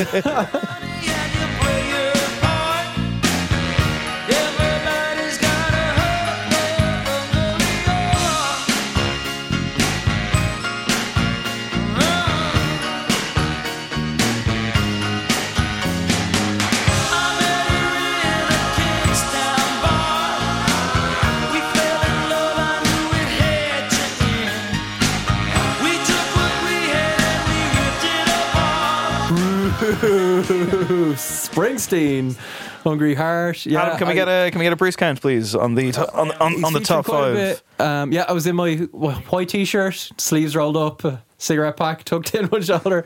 Lovely. Halloween's not for a few more days, Craig. It's a bop. It was intended for the Ramones. Really? Do you know that? No. Yeah, the Ramones. I was shocked as well. So late 70s, Bruce is off the back of Darkness on the Edge of Town, which was, critically adored, but there's no hits on it really. Until this point, he hadn't had much in the way of kind of chart success in terms of singles. Adam's got the count. Any guesses? 5. Bang on. This is the 5th time he's appeared. Okay. That's not too bad. That makes sense. Yeah. 2.5 years, that's fine. Yeah, all of his hits at this point had been written for other people. So we've had Patti Smith's version of Because the Night. I think that was a power ballad that I picked. So kind of a Bruce song as well, actually. So that maybe it's 6-ish, but she made it her own. He had, I think Fire was done by, was that the Pointer Sisters? There was another song, Manfred Mann's Earth Band had a hit with it. Basically, he'd had like number one hits, but it was all other artists doing his songs, right? Right. So it comes around to him recording The River, which was this sprawling double album that really like set him on the kind of the track to the commercial success he would have in the 80s. And he went to a show in Ashbury Park, late 70s. It was a Ramones show. He loved the Ramones. Patti Smith, I think, was there as well. The Ramones were apparently tremendous. And afterwards, Bruce is hanging out backstage and he's hanging out with Joey Ramone. The legend of Joey Ramone. Yeah, and I think this was like very soon after Because the Night came out, and Joey Ramone said kind of cheekily, just like, Bruce, will you like write us a hit? And Bruce Springsteen, being a lovely guy, was like, sure, Joey, I'll write you a song tonight. So Bruce Springsteen went home, wrote this song, and was like, I'm giving this to the Ramones. This is going to like put them over the top. And then he had a chat with his manager the next day. I was going to say, please tell me he did a David Bowie and Chris Martin on it and was like, it's not your best. No, I think Joey Ramone would have accepted it. But John Landau was on the phone with Bruce saying, you're not giving this to Ramones. You've been doing this for years, Bruce, giving away your songs. You need a hit, Bruce. This is a Bruce Springsteen song. So that's just what we heard there. It was, I think, the lead single on The River. It was his first big hit. Really? It paid off. I think went to number 5. Hungry Heart, you say? It was his biggest hit until Dancing in the Dark. And the Ramones didn't do a version. He didn't. I never think, heard from again. Those Ramones. Writing anything. Years later, Joey Ramone was on some radio show, and he was just like, "God damn that son of a bitch, John Landau." I think he was joking, but he's like, Bruce still owes us a song. And yeah, all the original Ramones are sadly no longer with us. Never really had the commercial success, but listen. But they have all those T-shirts that people wear who don't listen to the Ramones. Yeah, so, so I guess their estates are making money. And hang on, the Ramones had tons of timeless classic songs. Name 5. Pet Cemetery, I Want to Be Sedated. Yeah. Here Today, Gone Tomorrow. Sheena is a punk rocker. Blitzkrieg Bop. Okay, fine. You 53rd and 3rd. I would have also accepted the KKK took my baby away. Oh, so good. Oh, yeah, yeah. Hang on. When Teenage Lobotomy. What month of the year did this come out? Do we know? I can tell you right now. The reason I ask is because, is it just me? It's a very Christmassy. It's very Christmassy, right? Yeah. I think it's the Glockenspiel maybe, or it's chimey. It's kind of... Or maybe I'm just haunted forever by his rendition of Santa Claus is Coming to Town, which... picked for a worst Christmas song. I fucking did, and I would do it again. Are you much of a Bruce man, Neil? To be honest, The album that I really liked was Nebraska, and I listened to that and I was like, wow, this is lovely. But I haven't really listened to much else other than that, which I know is going to be Well, no. mad By to the say way, that. Neil Dexter, not a hipster. I'm in a similar boat, and we've talked about this before on the show. It's like I just find the back catalogue intimidating. It's just like there's just too much of it, and like it's clearly there's some incredible stuff, but like I don't know. It's never. I've never had the religious experience that people seem to have. With I've also never seen him live. Maybe that would change the game for me. Yeah, so maybe I haven't seen him. I feel like either. I've listened to a lot more artists that kind of cite him as their biggest influence than him himself, like the Killers, for example, Yes, who I interesting. love the Killers, and it's quite obvious how much they're influenced by him, but I probably like the Killers more than I like Bruce Springsteen, which is, you know, again, maybe I need to listen to more. That is fair to say. Do not like trust I think me. the like- E Street Band sound is so ingrained in culture that like if you're not already in love with the music and you stick it on, it's like this sounds like a parody of Bruce Springsteen, even though it's Bruce Springsteen. If that makes sense? Well, again, I guess if your career spans that level of time as well, you're inevitably going to kind of like go through kind of weird different phases. One last question for you, Neil, before we move on to your next pick. Recent Killers, what do you think of their current output? Boy was a single, wasn't it? It was, yeah. And then before that, you had that kind of pandemic album, which was him doing a very Bruce Springsteen record, which is like the hometown stuff, which I quite liked. Like, Yeah, I enjoy it. good Whenever songs, they put out a record, I generally enjoy it. And I kind of like, they're so bombastic and just over the top. And the whole Vegas thing, it just works for them. Like, they get away with it, you know? Definitely. And I think, you know, nothing will ever compare to Sam's Town, unfortunately. And even they say that themselves, I think. I think they think that that's their best record, which it kind of is like. Craig? Yeah, I think it probably is as well. Okay. I like some of the more recent stuff as well. I think there's some good stuff on his solo record. Remember his solo? He's got maybe 2. I don't know. I don't listen to him enough, but I remember like making a concerted effort to check out his solo stuff and being kind of like, I don't know. Unplugged in the Mirage was good as well. I mean, they played a couple of shows here recently, and I've still never gone to see them live properly, apart from seeing them at a festival. I should have probably gone. Utterly tremendous. Yeah. I remember seeing them in Oxygen, and I went to see them instead of Daft Punk, and I got so much grief, but I don't care because it was unreal. All right, let's have your number 4. Who have you got for us next? So I'll talk through around the band, Yeah. right? Okay, Yes. cool. So As mysterious as possible. as mysterious as possible. Okay, so another songwriting duo. One of them being a guitarist in the Nina Hagen band. These are the people who wrote it. Initially offered to this band. They did turn it down initially, and I feel like maybe that's cheating here. But anyway, it was also offered to a number of other people, such as Billy Idol, apparently. I can't verify that. And also Brian Ferry, who I would love to hear him doing a version of this song. But he was too busy writing Slave to Love off Boys and Girls. Also, I'm busy. yeah, exactly. Also was offered to another person who I won't name because they'll give it away. She also turned it down, apparently because she was pregnant. Again, I don't know if that was the reason or what. But she was going out with or married to the singer of this band, which you're about to hear. I really hope some listener has figured this out. She managed to convince him to go for it after a lot of convincing. A lot of rejection. A lot of rejection.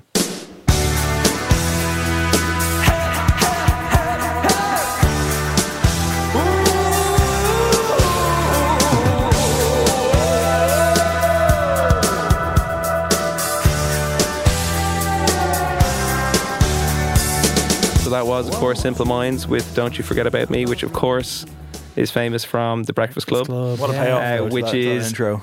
Yeah, it's such a great tune, and the fact that they didn't want it, they were like, "No, we're not going to take this tune." Yeah, they hate it, don't they? I think they still are like. And I think they probably still do. And like Keith Forsey and Steve Schiff. Steve Schiff's the one from the Nina Hagen band, were the ones who wrote it, and they obviously were like, "Oh yeah, that'd be great in Jim Kerr's voice." But they were really focused on, no, we want to do original stuff, like, you know, we're a serious band. And unfortunately for them, I think this is kind of like their best song, or like their most well known anyway. Yeah, sure. It's probably why they hated it, in fairness. So it's like a not Sex one on they Fire did. situation, is it? Or because they didn't write it? Like they didn't even write it, yes. Yeah, that would kind of drive you mad, wouldn't it? We spent our career writing like this great music, and, you know, the one great song we didn't write. If you take the fucking, you know, if you sign the contract, lads, with the devil himself, you know. Sorry, who was pregnant and turned it down? Oh yeah, so the Pretender singer Chrissy Hind. So she was Jim Kerr's wife at the time, and she was also offered it but turned it down. And then I think she kind of just loved the song and kept trying to convince Jim Kerr to do it, and then eventually he caved. Wow. And then we Much- have much this to massive his, hit. his ultimate chagrin. But it's an incredible song. Yeah. Oh, yeah. Like, it's- iconic. Like genuinely iconic. Yeah, it's great. And even like just like hearing that like intro there, like it just stops you in tracks every time. I didn't know that they hated it though. That's interesting. Yeah, I've heard that before. When did that emerge? Like has this always been? Yeah, I think it's maybe always been the case because they were really into their own stuff, and I don't know if they even really wanted to do it in the first place. And actually, you know that all the stuff he's singing at the start, that was kind of improvised. That wasn't originally there. So like they did put their own stamp on it, I think. It wouldn't have sounded the same with Brian Ferry. Like Brian Ferry would have done a very different version. I would love to hear it, but I think this is the best one. Yeah, I mean, and what would the Billy Idol version sound like? Probably closer to this than Brian More Ferry. punky. The Brian Ferry one would be like trying to seduce you. Well, isn't that? Don't you? Well, that was a bit more Bob Dylan. Don't you? So, so you think this is ultimately a sad song, Craig? Do you? I guess it is quite melancholic. It's very longing. There's a. It's kind of widescreen. It suits Simple Minds. I think. I'm glad they did it. The Breakfast Club thing, of course, is the go-to. But I will say, I also associate it with. I know with this show, everyone. If you say like, what's the saddest moment in cartoon history or whatever, like people always pick a scene from Futurama where a dog passes away at the end. Yeah, but fuck me. I would contend that just as emotional is there's an episode where Fry. It's about his brother. It's like the backstory about that, and it's like in the end they go to like dig up his grave, and like Fry is very vengeful about it. But of course, in the end, it turns out that's not the case at all, and he got it wrong. And it's a really sad, kind of melancholic, bittersweet, beautiful ending. And then this kicks in, and it's just like it's very much like, oh Jesus, like a show that I liked, but never like I think I liked it for a while, but like that was like that's up there, and it was just a great usage of the song. But that's fascinating to me that like they're presumably still a touring act, right? Oh yeah. 3 arena type shows. People buying tickets because they want to hear this song. Yeah, it's interesting. Probably paid for a good few gaffes, and Oh yeah, you can't complain about it. They've too had a good much. life. They're all right. All right, fair enough. Let's not be too sad for Simple Minds. Remind me, Craig, what's our number 4? Yeah, listener, see if you can guess who picked this one. See if you can guess who this artist is kind of imitating. I guess I think it's pretty obvious. You say life's taking you nowhere. Look at that sky, life's begun. Nights are warm and the days are young. There's my feet, they lost, that's all. Once I'm begging you, save a little soul.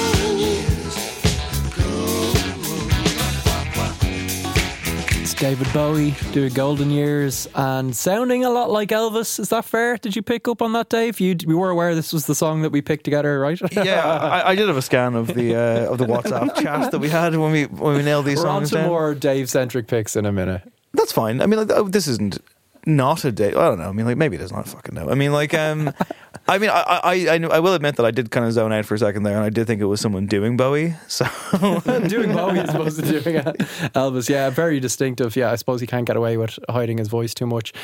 This was off Station to Station, kind of bridges the gap between Young Americans and Station to Station really well, with that funk workout sound, and it's a bit like the last one in that it's a bit of a throwback. So he's going for that Elvis style. He had a massive obsession with Elvis from like, I'm trying to gauge the ages, but yeah, probably young teens or something like that. Made a big deal of the fact they were born on the same day. Even his last album, Black Star, I think was a reference to like this obscure Elvis B-side from the start of his career.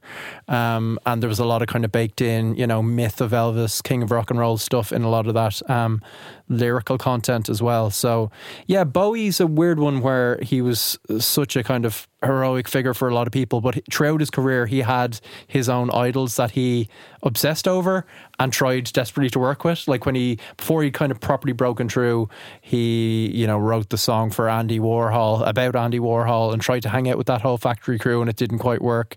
He'd later kind of take Iggy under his wing really successfully, and with this one he was like, I'm going to get Elvis back on track. So he wrote this, and apparently there was discussions between like Colonel Tom Parker and Bowie's people because they're on the same label, and it seemed like there was a green light for Bowie to produce an Elvis album and like write the songs, and it never quite happened. He offered him this song.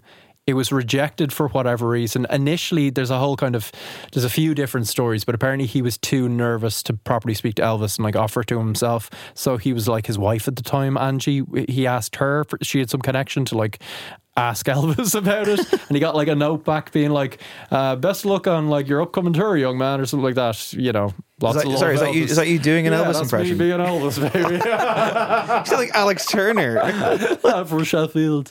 And yeah, but apparently there was some kind of progress thereafter. I think Elvis liked the song, and he's like, maybe get that young David Bowie to do something with me, and then Elvis passed away. Right. Fun story there, Craig. Yeah. Jesus Christ. And Bowie's also dead now. That's true, yeah. 6 years, I believe. 6.5 years this stage. Remember the day he died? Like it was yesterday. John Bowie count?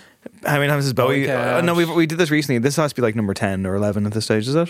You're not far off, Craig. I'm going to go 13. No, 8. No, 8. Okay, 2.5 years ago. I mean, much like I put you on the spot earlier on, Neil Dexter, and I asked you about our Alex Turner versus Matty Healy, Bowie versus Elvis. Who you got? Is that a genuine question? Yeah, absolutely. Okay. Here to grill you. I love Elvis, but I think like I don't know enough. Haven't gone into the same deep dive with Elvis as I have with Bowie, so definitely Bowie. But like, you know, obviously there'd be no Bowie without Elvis, so there's that whole thing. But I love Bowie, so I'll stick with Bowie. Have you watched Baz Luhrmann's Elvis from this year? Yes, I have, yeah. What did you think? So it was my daughter's first movie. It was it was one of those, like, you can bring your kid to the cinema if they're only a little baby. So she's only like 2 months old. I think she probably might have seen some of it. I don't know. Screens aren't good for babies, you know. So no, she didn't watch any of it. But yeah, I enjoyed it. Like, I mean, you have to kind of it's just a bit of entertainment, like in my view. So I'm not going to get into critiquing it. I haven't watched a whole lot of films recently after having a baby, so I'm just going to enjoy the experience of going to the cinema. And I have to say, like, he carried the film. So Austin Butler, Elvis. Yeah, he's fantastic. I really like the movie. It is like hell of a one to bring a kid to. I mean, I know I assume she was asleep for most of it, but like, it's fucking Baz Luhrmann just like with his machine gun. I thought Tom Hanks was pretty awful, to be honest. It's kind of shocking, right? I mean, like, it's a bizarre performance. Yeah, it really is bizarre. But like, you know, it's fine. You don't really mind that. You're like, whatever. That's true. And the songs sound great on the big screen. Definitely. Craig, you got to get around to it, man. I know, I will. I definitely will. I want to see it. All right, fine. Neil, over to you again for another elusive intro. Okay, we'll be as elusive as I can here. We're going to take it significantly more highbrow than that. You didn't think that was possible? Wow, what a dig at me and Craig's pick. Okay, so this song was we're kind of going into the pop world here. Originally offered to a certain Australian singer, but was turned down as it didn't fit in with her album at the time. There is a song off that album which is an absolute banger called Slow, so you probably know who it is. This is actually sampled, so the song that I'm about to show you now is sampled from a Bollywood film, from the soundtrack from a Bollywood film from 1981. I'm not going to try and pronounce it in case I get it wrong, because I definitely will. But yeah, it's an absolute banger. Baby, can't you see I'm calling? A guy like you should wear a warning. It's dangerous, I'm falling. There's no escape, I can't wait, I need it. So that was Toxic, of course, Britney Spears. It was originally offered to Kylie Minogue, which I think makes sense, by a Swedish songwriting duo called Bloodshy and Avant. Yeah, I've heard of them. Yes. I've heard of them. They're probably behind lots of good stuff. But the sample is taken from, and Adam will show you in a second what the sample is. But it's those songwriters must have been watching a load of Bollywood films or something, I don't know. But from 1981, and the strings are kind of haunting when you hear them on their own. Oh, yeah. And then their idea to sort of EQ out all the other stuff and just have those strings and then put them into the song and make it into this like spin disco still organ 2002 absolute banger.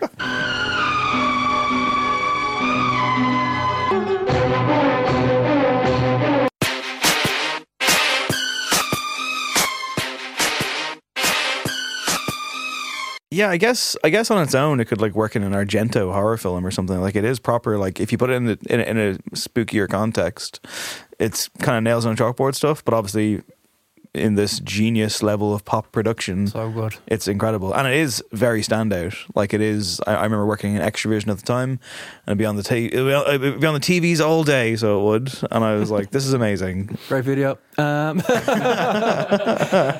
I think the lyrics are some of the song was written by Cathy Dennis as well. Yes. It was on board with it, and I'm not sure. I think it's true, but there was a kind of story going around for years that it was written about The super vet. the Irish super vet, Noel Fitzpatrick. Is it? That's the name, I think. Any relation? No relation, unfortunately. But yeah, like she had been in a relationship with him around the time she wrote the lyrics, and Yeah. Apparently, like it's incredible. I think that's been Supervet. I think that's been verified. Wow, that's just an extra layer, isn't it? Yeah, I mean it's an incredible song, and again, also almost 20 years old, which is frightening. But this really was like, I mean, like I'm trying to place the career for Britney at that point, because it was pre the media destroying her. Oh yeah, It was a comeback in a way, I think, Yeah, I think wasn't it it? was. And it was a real statement of intent. I think is that her best song, do you think? yeah, I guess It's so. got to be in the top 3. What else would be in there? I like stuff like Break the Ice. I think it's a good tune, but Toxic is kind of triumphs overall It felt like the first moment she got her kind of critical plaudits. Do you know what I mean? from the hipsters as well, probably. Yeah, it's like people kind of sat up and took notice, and it's just like this is a really like production wise very cutting edge and just interesting stuff going on. She's taken a chance, and her vocals tremendous on it. Like she they really are, yeah. owns it completely. I think Kylie sees it as the one that got away from That's what what I I was gonna read, ask. and I think that's fair enough because it is it's really interesting. And also shout out to the guitar solo. That's like a big moment. Yeah. I you do have to wonder, especially in the pop world, where like, you know, like there are songs that will get chopped around, and there's got to be like, whether for one reason or another, does someone eventually fire their fucking agent, or are they like, or their manager, are they like, what the fuck, you passed that one? And also, yes, I agree with you in your intro. Slow by Kylie Minogue is an absolute banger. It's a great song. Before we move off this track, though, there's a weird kind of, you know, happenstance moment happening here, because I got a text there from Kieran McGuinness of De Laurentiis fame, who sent me a link to a track I'm actually very familiar with, but there's a Twitter account online that just exclusively shares new metal content. So back in 2019, some enterprising young soul put together a mashup. Because there's always like, oh, here's Slipknot and Justin Bieber stuff. Yeah. This is one of the better ones, and this just came through to me right before you hit that song, which is kind of scary. Here is Deftones. It's Britney Spears' Toxic, but it's in the style of Deftones' Change of the House of Flies, I believe. Let's have a listen.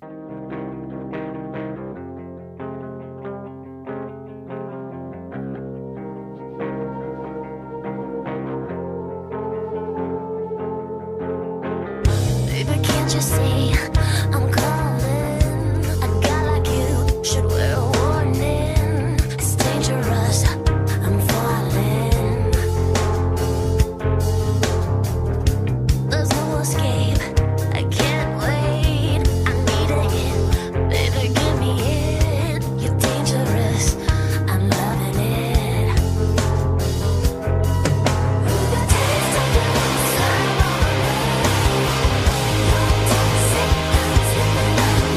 Yeah, quizzical expression from Craig Fitzpatrick across the couch there. I don't think it quite works. It's interesting experiment. I mean, I guess new metal was an interesting experiment, but there's no new metal tracks in our top 5, Craig, not that I'm aware of anyway. But You're aware of our number 3, aren't you, Dave? I am aware of our number 3 because I picked it. There we go. But It's off the bench. once again, coming off the bench. Yeah, I'm the Ole Gunnar Solskjaer of this podcast this week. Again, weird kismet going on here because Cathy Dennis is involved and a aforementioned pop diva is involved. Here is our number 3.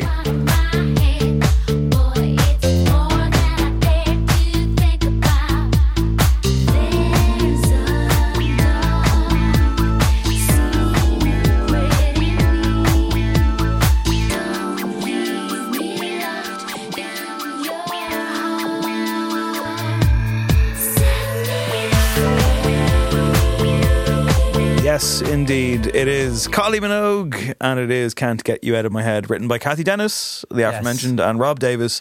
This song continues to pop up on kind of end of, decade lists and such. Came out in 2001 off the Fever record, or is that the one that it was off the Fever record? Yes. And it's amazing, and it's everyone loves it. It's probably her most critically acclaimed song. It's a massive commercial hit, and it apparently was originally offered to S Club 7, which I don't quite get. Bizarre. And Sophie Ellis Bextor, which I do quite get. Oh, that would have been good. Because I'd say, yeah, and again, you gotta be thinking Sophie Ellis Bextor is like, what I the know. fuck? I know. I mean, what happened? Like, that's just so wild to me. Like that it didn't go to her, that it went to Kylie instead. I mean, like, it has been said though, you know, like, I think Kathy Dennis said, even though Kylie wasn't the first artist to be offered the song, I don't believe anyone else would have done the incredible job that she did with it.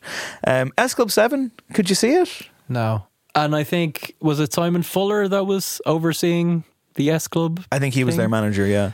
He turned it down because, like, I'm not hearing it for S Club 7, which is like, okay, fair enough. Right. It could have been maybe reworked. I mean, the melody's so incredible, you think he would have been like, well, we're having that and we'll just butcher it. Glad he didn't. Fair play to Mr. Fuller. But yeah, it didn't even get to Sophie Ellis Bextor. It didn't cross her desk.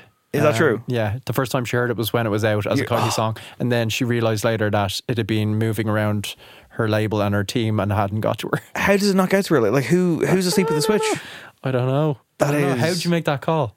It must be one of those things where someone's employed to listen to, you get like 100 demos at the time when she was, you know, a chart-bothering success.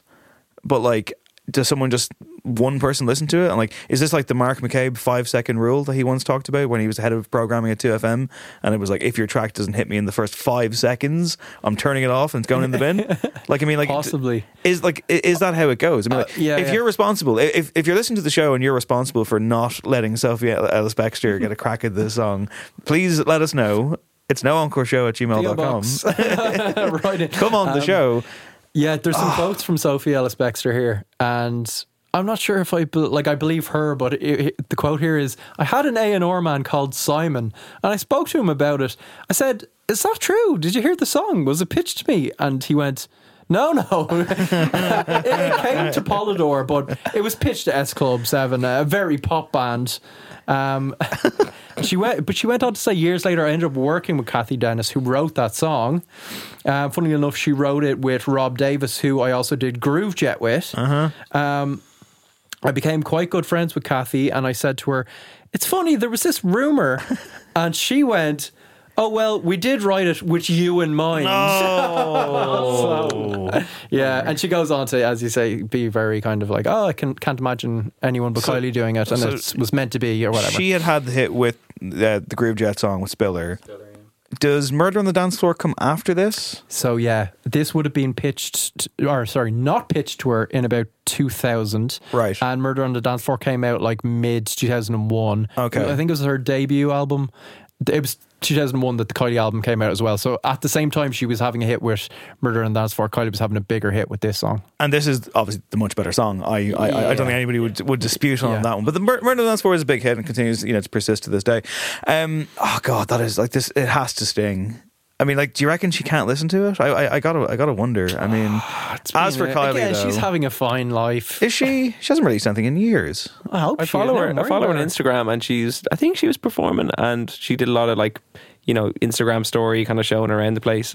She seems really nice. Okay, I'm going to look up her discography in a second, but I'll let you gentlemen talk about this. By the way, a big part of this show's lore, Sophie Ellis Bextor. Yeah, do you not remember we did a quiz night in the Workman some years ago, and my cousin Caleb came to it. Yes. He had a team, and we had insane prizes. We had, we did. We were like overflowing with tremendous gig tickets, and we had a whole table set up, and people could, like, if they what was it? Did we just have we had a raffle as well? That's what it was. Yeah. And it was if you nuts. called out, you could just come up and take your pick of these incredible gigs. It's for true. Like the whole next we year. really went above and beyond to the point that it was quite ridiculous. Yeah. My cousin Caleb won a raffle. There's no funny business going on. No, he I legitimately don't won, actually like him. What's that value take quote? It's not uncommon for people who organise the raffle to actually win it from time to time. But anyway, he went up. He was with his girlfriend and some other friends, and as a joke, what way did it go? I think his girlfriend said jokingly, "Oh, get the Sophie Ellis Bextor tickets," which we had. And he went up and picked them up, panicked, and walked off with them. Yeah. And it was like incredible. And he could have had like Future Islands tickets or the National ticket or something like that. It might have and he been. went back to the table, like I got already them. being like, "What have I done?" Yeah. And his girlfriend was like, "What did you do?" And they went to Sophie Ellis-Bextor, and apparently it was incredible. I'd say it was a great good. show. I love her music now. Her last album was released in 2016. It was called Familia, which is appropriate because she got 6 albums and 5 children. So congratulations to Sophie Ellis-Bextor. This is a great song, one of Kylie's best. And I think it was around that. Yeah, we've talked about it before, but this was also that weird time where people were like, this hag woman who's like 31 is somehow attractive. Remember all that was the tabloid stuff where it was like, can you believe this old granny at like 31 or whatever she was? Yeah, it was like, they're like, somehow she's physically attractive still, and that's how it was. I'm not surprised.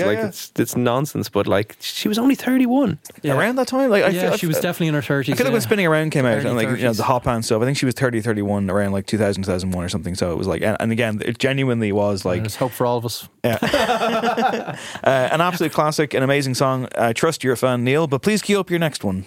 So I'm going to try and keep this as vague as possible, but I think you'll get it straight away. So the person who wrote the song, or co-wrote it at least, I think, initials a CD. They also wrote it with another guy with initials RD. I knew it. I knew it. He was in a glam rock band called Mud back in the day. Apparently, well, I'll get into the details, but you may as well just play the track.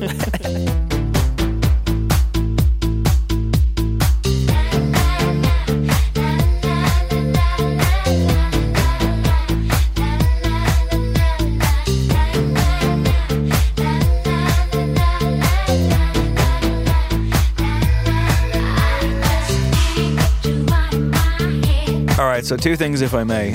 First of all, Craig and I, like Craig's rationale for not picking some of the heavy hitters was, like, they're well known, and I was thinking, maybe Neil will pick one of those. I don't know, but I was like, we can't leave that one out though. So it's fine. But more importantly, I completely fucked up the intro to the last song. You won't hear you won't hear this on mic, listener. But like, I got our list wrong. I thought this was our number. Like it was initially our number 2. But I'm just saying, I fucked it up massively, and there was a whole kerfuffle, and I copped to it because unfortunately I haven't really done my homework as much this week as I'd like to. But these things happen. Point is, Black Adam. the reason I want to see Black Adam. I paid $13.60 or whatever it was to see Black Adam. The point is, right, I'm on stress leave from work. The point is, I genuinely am. The point is, it has linked up perfectly because Neil picked it in tandem with ours. So therefore, you could say, as my voice begins to break, you're going to cry. You could say, you're emotional, Dave. I'm always emotional.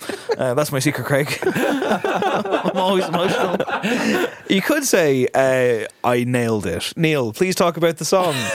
I think you covered most of it, but you did a great job. So apparently it was written in about 3 hours, written and recorded the demo, which I believe because it is quite a straightforward track. But that's always the way with these amazing songs. Sometimes it does just happen very quickly. And as you said, originally pitched to S Club 7, which is kind of weird. But apparently Kylie loved the track, so and it works so well for her. I think it's one of those tracks that like I forget about from time to time, and then it comes on when I'm at, I don't know what sort of a session I'm at when I'm listening to that song. Probably not anymore after having a baby, but I'll just dance around with the baby. Maybe that's what I'll do. Yeah, that's the move. Excellent. Okay, we can move on. Craig, would you like to introduce? Sure, here's our number 2. Hey. We tried singing it slow down because you weren't used to how fast we touched. Then we locked eyes. I knew I wasn't there, and I was gonna tear your ass up. I know that I'm carrying on. Never mind if I'm showing off. I was just frontin'. You know I want you, babe. I'm ready to bet. It's Pharrell. It's frontin'. Dave approves. I did approve. Bopping along. I did approve, yeah. Yeah, this is... There was a lot of kind of Neptune picks floating around out there because they've obviously written for a lot of artists and like shop stuff around. This is an absolute jam, so we both agreed it had to go in, I guess. But also, I wasn't aware who it was written for. Mm-hmm. It was written for Prince. Yeah. Which makes sense when you listen to it. Like he's doing, and he's talked about, he's like, I was just trying to imitate Prince. And I was going like from my vocal stylings to the little kind of licks and stuff in there, it's all just me trying to do prime Prince, which is like The audacity. I can hear it now, though. I did not know this until you unearthed this gem last night, and I approved it. I approved the list, everybody. So that was my hard work done. You also thought about picking "Rock Your Body" by Justin Timberlake. Yeah, which was intended for Michael Jackson, Prince's old rival. And yeah, Pharrell has talked about how most of Justified, I think all but one song that the Neptunes put together for Justin Timberlake, actually it was meant for Michael Jackson, and Michael Jackson rejected all the songs, which is just like, yeah. And around that era, Michael Jackson was having a bit of a comeback, wasn't he? What was that song with Chris Tucker in the video? Rock My World, yeah. There was like a 20-minute video or something with Michael Madsen, and it was not great. You kind of wonder, I mean, if he'd got his hands on those Justin Timberlake songs, would he have had a bit of a renaissance? We'll never know. But they made Justin Timberlake, I mean, immediately it was just like... Yeah. It put him into the stratosphere. I probably was going to, like, if we didn't pick Frontin', I probably was going to advocate for picking Rock Your Body, because I have a weird relationship with that song in that I was in a mental hospital when that came out, and I remember it being on the TV all the time and being like, this is weird. And I couldn't stand Did it his... help, or? No, it didn't. No, not at all. But what did help, though, was I remember No Good Advice by Girls Aloud was out at the same time, and I was like, that's better. I enjoy that more. Because as we all know, Craig, as I've said a million times, Girls Aloud, better than the Beatles. But the point is... so, like... Yeah, I was watching an interview with Pharrell. I think it was Drink Champs or something. And he was just doing his kind of anecdotes and stuff, and he talked about the Michael Jackson stuff, and they were like, oh wow, got rejected by Michael Jackson, brilliant. And then he talked about this and was like, it was meant for Prince, and everyone was like, whoa, my God. It's like, yeah, but he rejected as well. These are not cool stories. None of these like heroes of mine actually wanted to record my music. I assume Prince turned it down in like typically vague and probably abrupt fashion. Did he? Do we know? Yeah, I don't know. I think Pharrell said at the time he just kind of had the melodies, and he had a very rough demo that he sent to Prince, and it was very much a kind of, I'm not into it. Leave me alone. Did Prince even do? Oh, he did. The Most Beautiful Girl in the World. Was that written by someone else, or maybe it wasn't? Was that a Prince song? Has he had? That is a Prince song. Is it a Prince song? Yeah, I thought he probably is. I'm clearly mixing this up. I thought he wrote that for the time and then said, no, actually, no, I'll keep it. I could be wrong on this one. That might be it. Because that sounds something he would definitely do. Yeah. So the point I was kind of making was just like, I don't think he's done other people's work in terms of like trying to have a hit. Maybe he has, and we just don't know it, because like, you know, there's so many songs there though, like... Yeah, I don't know. That's a tricky one. I'm once again going to put... so hang on, I've got it here. Most Beautiful Girl in the World by Prince, 1994 development plagiarism case. Maybe that's what I was thinking of.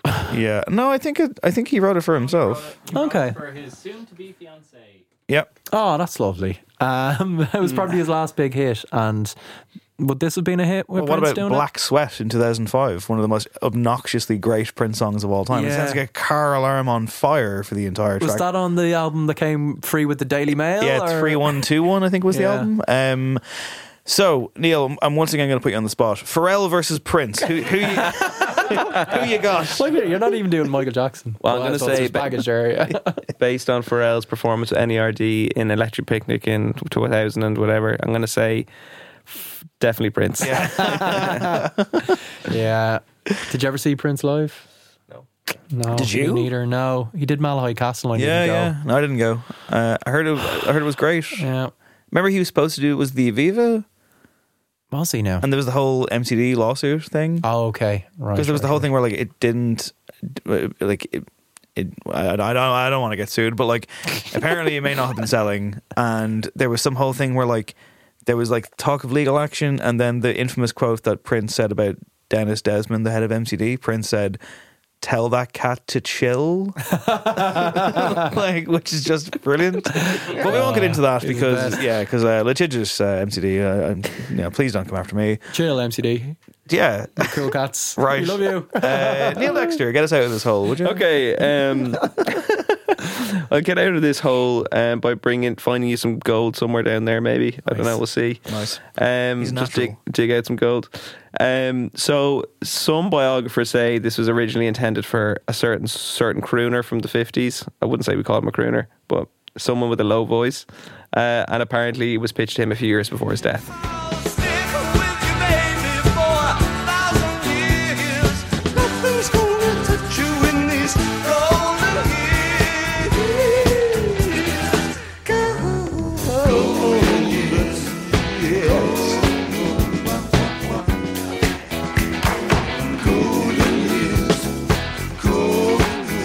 happens, Craig, here, don't you? Number crunch. It's double crossover, which means we've been double crossed. Double crossed. 1-0. Who is this again? So, well, first of all, and most importantly, it's brought the level. I think it's 9-9. It's a draw for Bowie and Springsteen. Oh, wow. I think from what you said earlier. That's true, yeah. That's a good spot. Wow. So yeah, this is of course Golden Years by Bowie from, as Craig said earlier, Station to Station. I think you said a lot of the stuff there, but you pretty much covered it. Sorry, correction. I think it's 5 for Springsteen and 9 for. Oh, okay. Sorry. Bowie is Fake very news. much A runaway, yeah. top of the runaway, yeah. But yeah, definitely one of my favourite albums, Station to Station. It was kind of in his Cokefield mania. Everyone knows the stories. You didn't remember recording any of it? No, didn't remember recording any of it. And I just kind of like this song always stood out to me on that record, being like, does it belong there? You know, like there's so much weird stuff going on, and then like, but it definitely does. It's a bit of light relief in some ways from the rest of the record. But I just stuck it on again the other day and just listened to the whole of the first track and just like, when that comes in and the guitar, it's just a phenomenal record. Here. Yes. Which brings us to our number one. Speaking of phenomenal records, Craig's number one, because again, let's just be honest here. Craig did the bulk of the work here this week, but this was quite shocking, and I kind of feel like in the intro you need to say who it was for before you play the clip, because that will be the most. Okay. But take your time here. I'd say like cue this one up, because it is. I've thought about this since you told me this information, and I'm like, it's been haunting my dreams. I think I can see it, but like not really. Yeah. So this is featured on the show before. Oh yeah. Multiple times outside the top 5. Just it's top 5 as well. in the top. It has made a top 5. Yeah, it has. Yeah. And yeah, our minds were blown when I discovered just yesterday, only yesterday. I was reeling from Black Adam when I got this text message, and I was like, "What?" That this song was intended for George Michael way back in Summertime for Humanity. This life ain't good enough. I give my world to lift you up. I could change my life to better suit your mood. Because you're so smooth. And it's just like the ocean under the moon. It's the same as the emotion that I get from you. You got the kind of loving that can be so smooth. Yeah. Give me your heart, make it real, let's forget about it. Is that your Alex Turner? That's my Elvis. Swallowing a lozenge. It's Santana, Rob Thomas, Smooth. Yeah, Rob Thomas Give it the co-wrote full this. title. What do you mean? Santana featuring Rob Thomas of Matchbox 20. Very good. Taken from the album Supernatural, which had a bunch of kind of collabs on it. It was Santana's big comeback. It was That album was everywhere. That was gargantuan. that was the white ladder of that year. And like you went to any Irish house, you saw that fucking purple cover. Yeah. Eric Clapton was on it, unfortunately. Excellent, yeah. What do you want? Dave Matthews, big in America. I can see Dave Matthews. If Rob Thomas wasn't available, I could see him doing this. Yeah, and ruining it. Of course, yeah. Lauryn Hill. Can you imagine Lauryn Hill doing this? Yeah. Oh, actually, that sounds really It'd be really good, yeah. Rob Thomas had other things in mind. So he co-wrote this with Ital Shure, and from the get-go, he wanted George Michael to sing it. Hang on, Rob Sing Thomas his wrote part. this. Rob Thomas He wrote the this. song. Okay, Yeah. he wanted George Michael on it. Yeah. He was talking to Billboard a couple of years ago. He said when we finished the song, the conversation came around to who should sing it. I don't believe I was even in the running, but I was in the conversation with Clive Davis and his people about my thoughts on who should. My first thought was George Michael. In fact, it was George I had in my head when I recorded the vocals in the first place. If you listen to the melody and the cadence, it's an attempt to emulate his style in so many ways. I'm not sure I hear it. I can hear it. I can. You do as well. I can hear Really? it. See, you need to divorce the Santana-ness of this. I can't. This is the problem. Also, if we'd still did episode titles, divorce the Santana-ness would absolutely be like if you take out the guitar and think about it as like a smooth dance song. This is in line with like say like some of the stuff he was doing in like the Cowboys and Angels or something like 90s. It's kind of outside-ish, like it's a little bit outside-y, like it's a bit like Freak as well. That kind of like like Yeah. his more kind of avant pop stuff. Can you hear it? What do you think? Initially I was like, that sounds absolutely mad, but maybe I can a little bit. Like, it's probably in the subtleties if you like zoom into production on it. I don't know. Yeah, I had a question recently. I don't know if I put it in the No Encore quiz, but I'm going to ask you now, Neil. In this song, he references the midday sun. Just how many inches from the midday sun is it in terms of the heat wave that he's going through? Man, it's a hot one, like X amount of inches from the midday sun. Oh God, I've no idea, man. No? No idea. Adam? 7. It is 7. Yeah, 7. I can't do the pressure off Thomas for some reason. Is that a euphemism, do you reckon? I don't I know. wouldn't be putting that close to some But hang on a second. I mean, like, did it get to George Michael? Well, here's the thing, right? So the quotes continue, and after he talks about emulating his style, he says, because we share the same manager, excellent. I got the opportunity to spend a fair share of time with George, and after my third glass of wine, I would start to gush, and he would respond, as he did with everything, like a true gentleman, with kind words and insight. But then he goes on, I'll never be George Michael, but without George, I'm not sure I would have been Rob Thomas either, which is lovely. But he doesn't talk about a conversation they had about Yeah. But anyway, what happened was the record company heard his demo and they were like insistent that he sing it. And Billboard says the rest is history. But how does he get onto like Santana's album with this? How's it not a Matchbox 20 song? I have so many. I think he was like working on the Santana album. Oh, okay, right. He was in the writing process, like, do you know what I mean? It wasn't just like he was then shopping this around. But I'm kind of, it got me thinking, why would it not did it cross George's desk? And I was like, this was being written in 98, the pre-Summertime for Humanity. This would have been coming together when George Michael was having that kind of whole... He's being cancelled. Controversy, yeah. So was it a case of the record company being like, we're not getting George Michael on this song? It genuinely could be, yeah. Maybe not, but the kind of timeline sync up. You also got to wonder the butterfly effect of this then being like, do we get Outside if he does this instead? Because Outside was the post-tabloid scandal song. Maybe we get both. Which is one of the greatest songs of all time. Yeah. Imagine we got both. He'd be like... Well, we did get this, though. I mean, like, this is amazing. Yeah, it is. And his vocal on it's brilliant. Santana's the least interesting part of it, right? Yeah, let's be honest here. Let's bury that old man. Like Jesus. Rob Thomas is a hero. Santana is a zero. No, hang on, sorry. Santana's amazing. You can't be ragging on Santana. Yeah, it's like, come on, it's not Clapton we're talking about. That's fair. Santana, that's fair. Yeah. Have you gone deep at Santana? No, never. Listen to Abraxas. Just stick it on and just how much of a guitar glass guy of do I wine. have to be though? No, it's not about guitar. It's about vibe.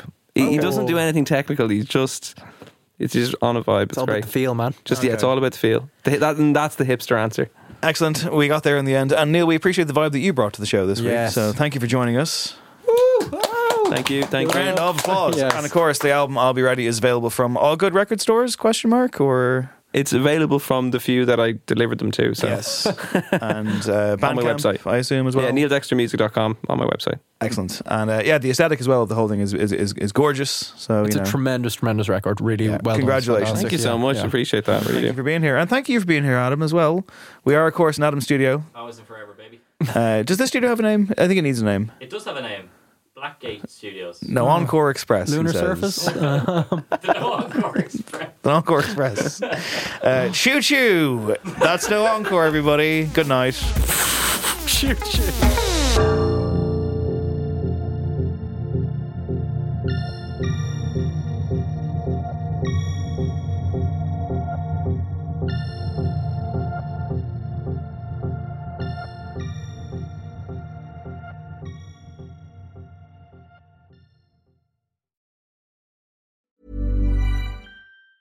Ever catch yourself eating the same flavorless dinner 3 days in a row?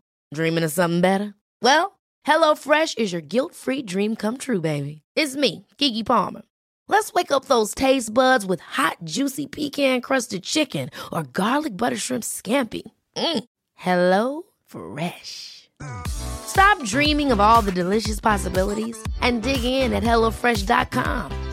Let's get this dinner party started. Imagine the softest sheets you've ever felt. Now imagine them getting even softer over time. That's what you'll feel with Bowl & Branch's organic cotton sheets. In a recent customer survey, 96% replied that Bowl & Branch sheets get softer with every wash. Start getting your best night's sleep in these sheets that get softer and softer for years to come. Try their sheets with a 30-night guarantee. Plus, get 15% off your first order at bowlandbranch.com. Code BUTTERY. Exclusions apply. See site for details.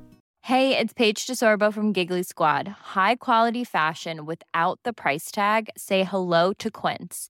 I'm snagging high-end essentials like cozy cashmere sweaters, sleek leather jackets, fine jewelry, and so much more. With Quince being 50 to 80% less than similar brands.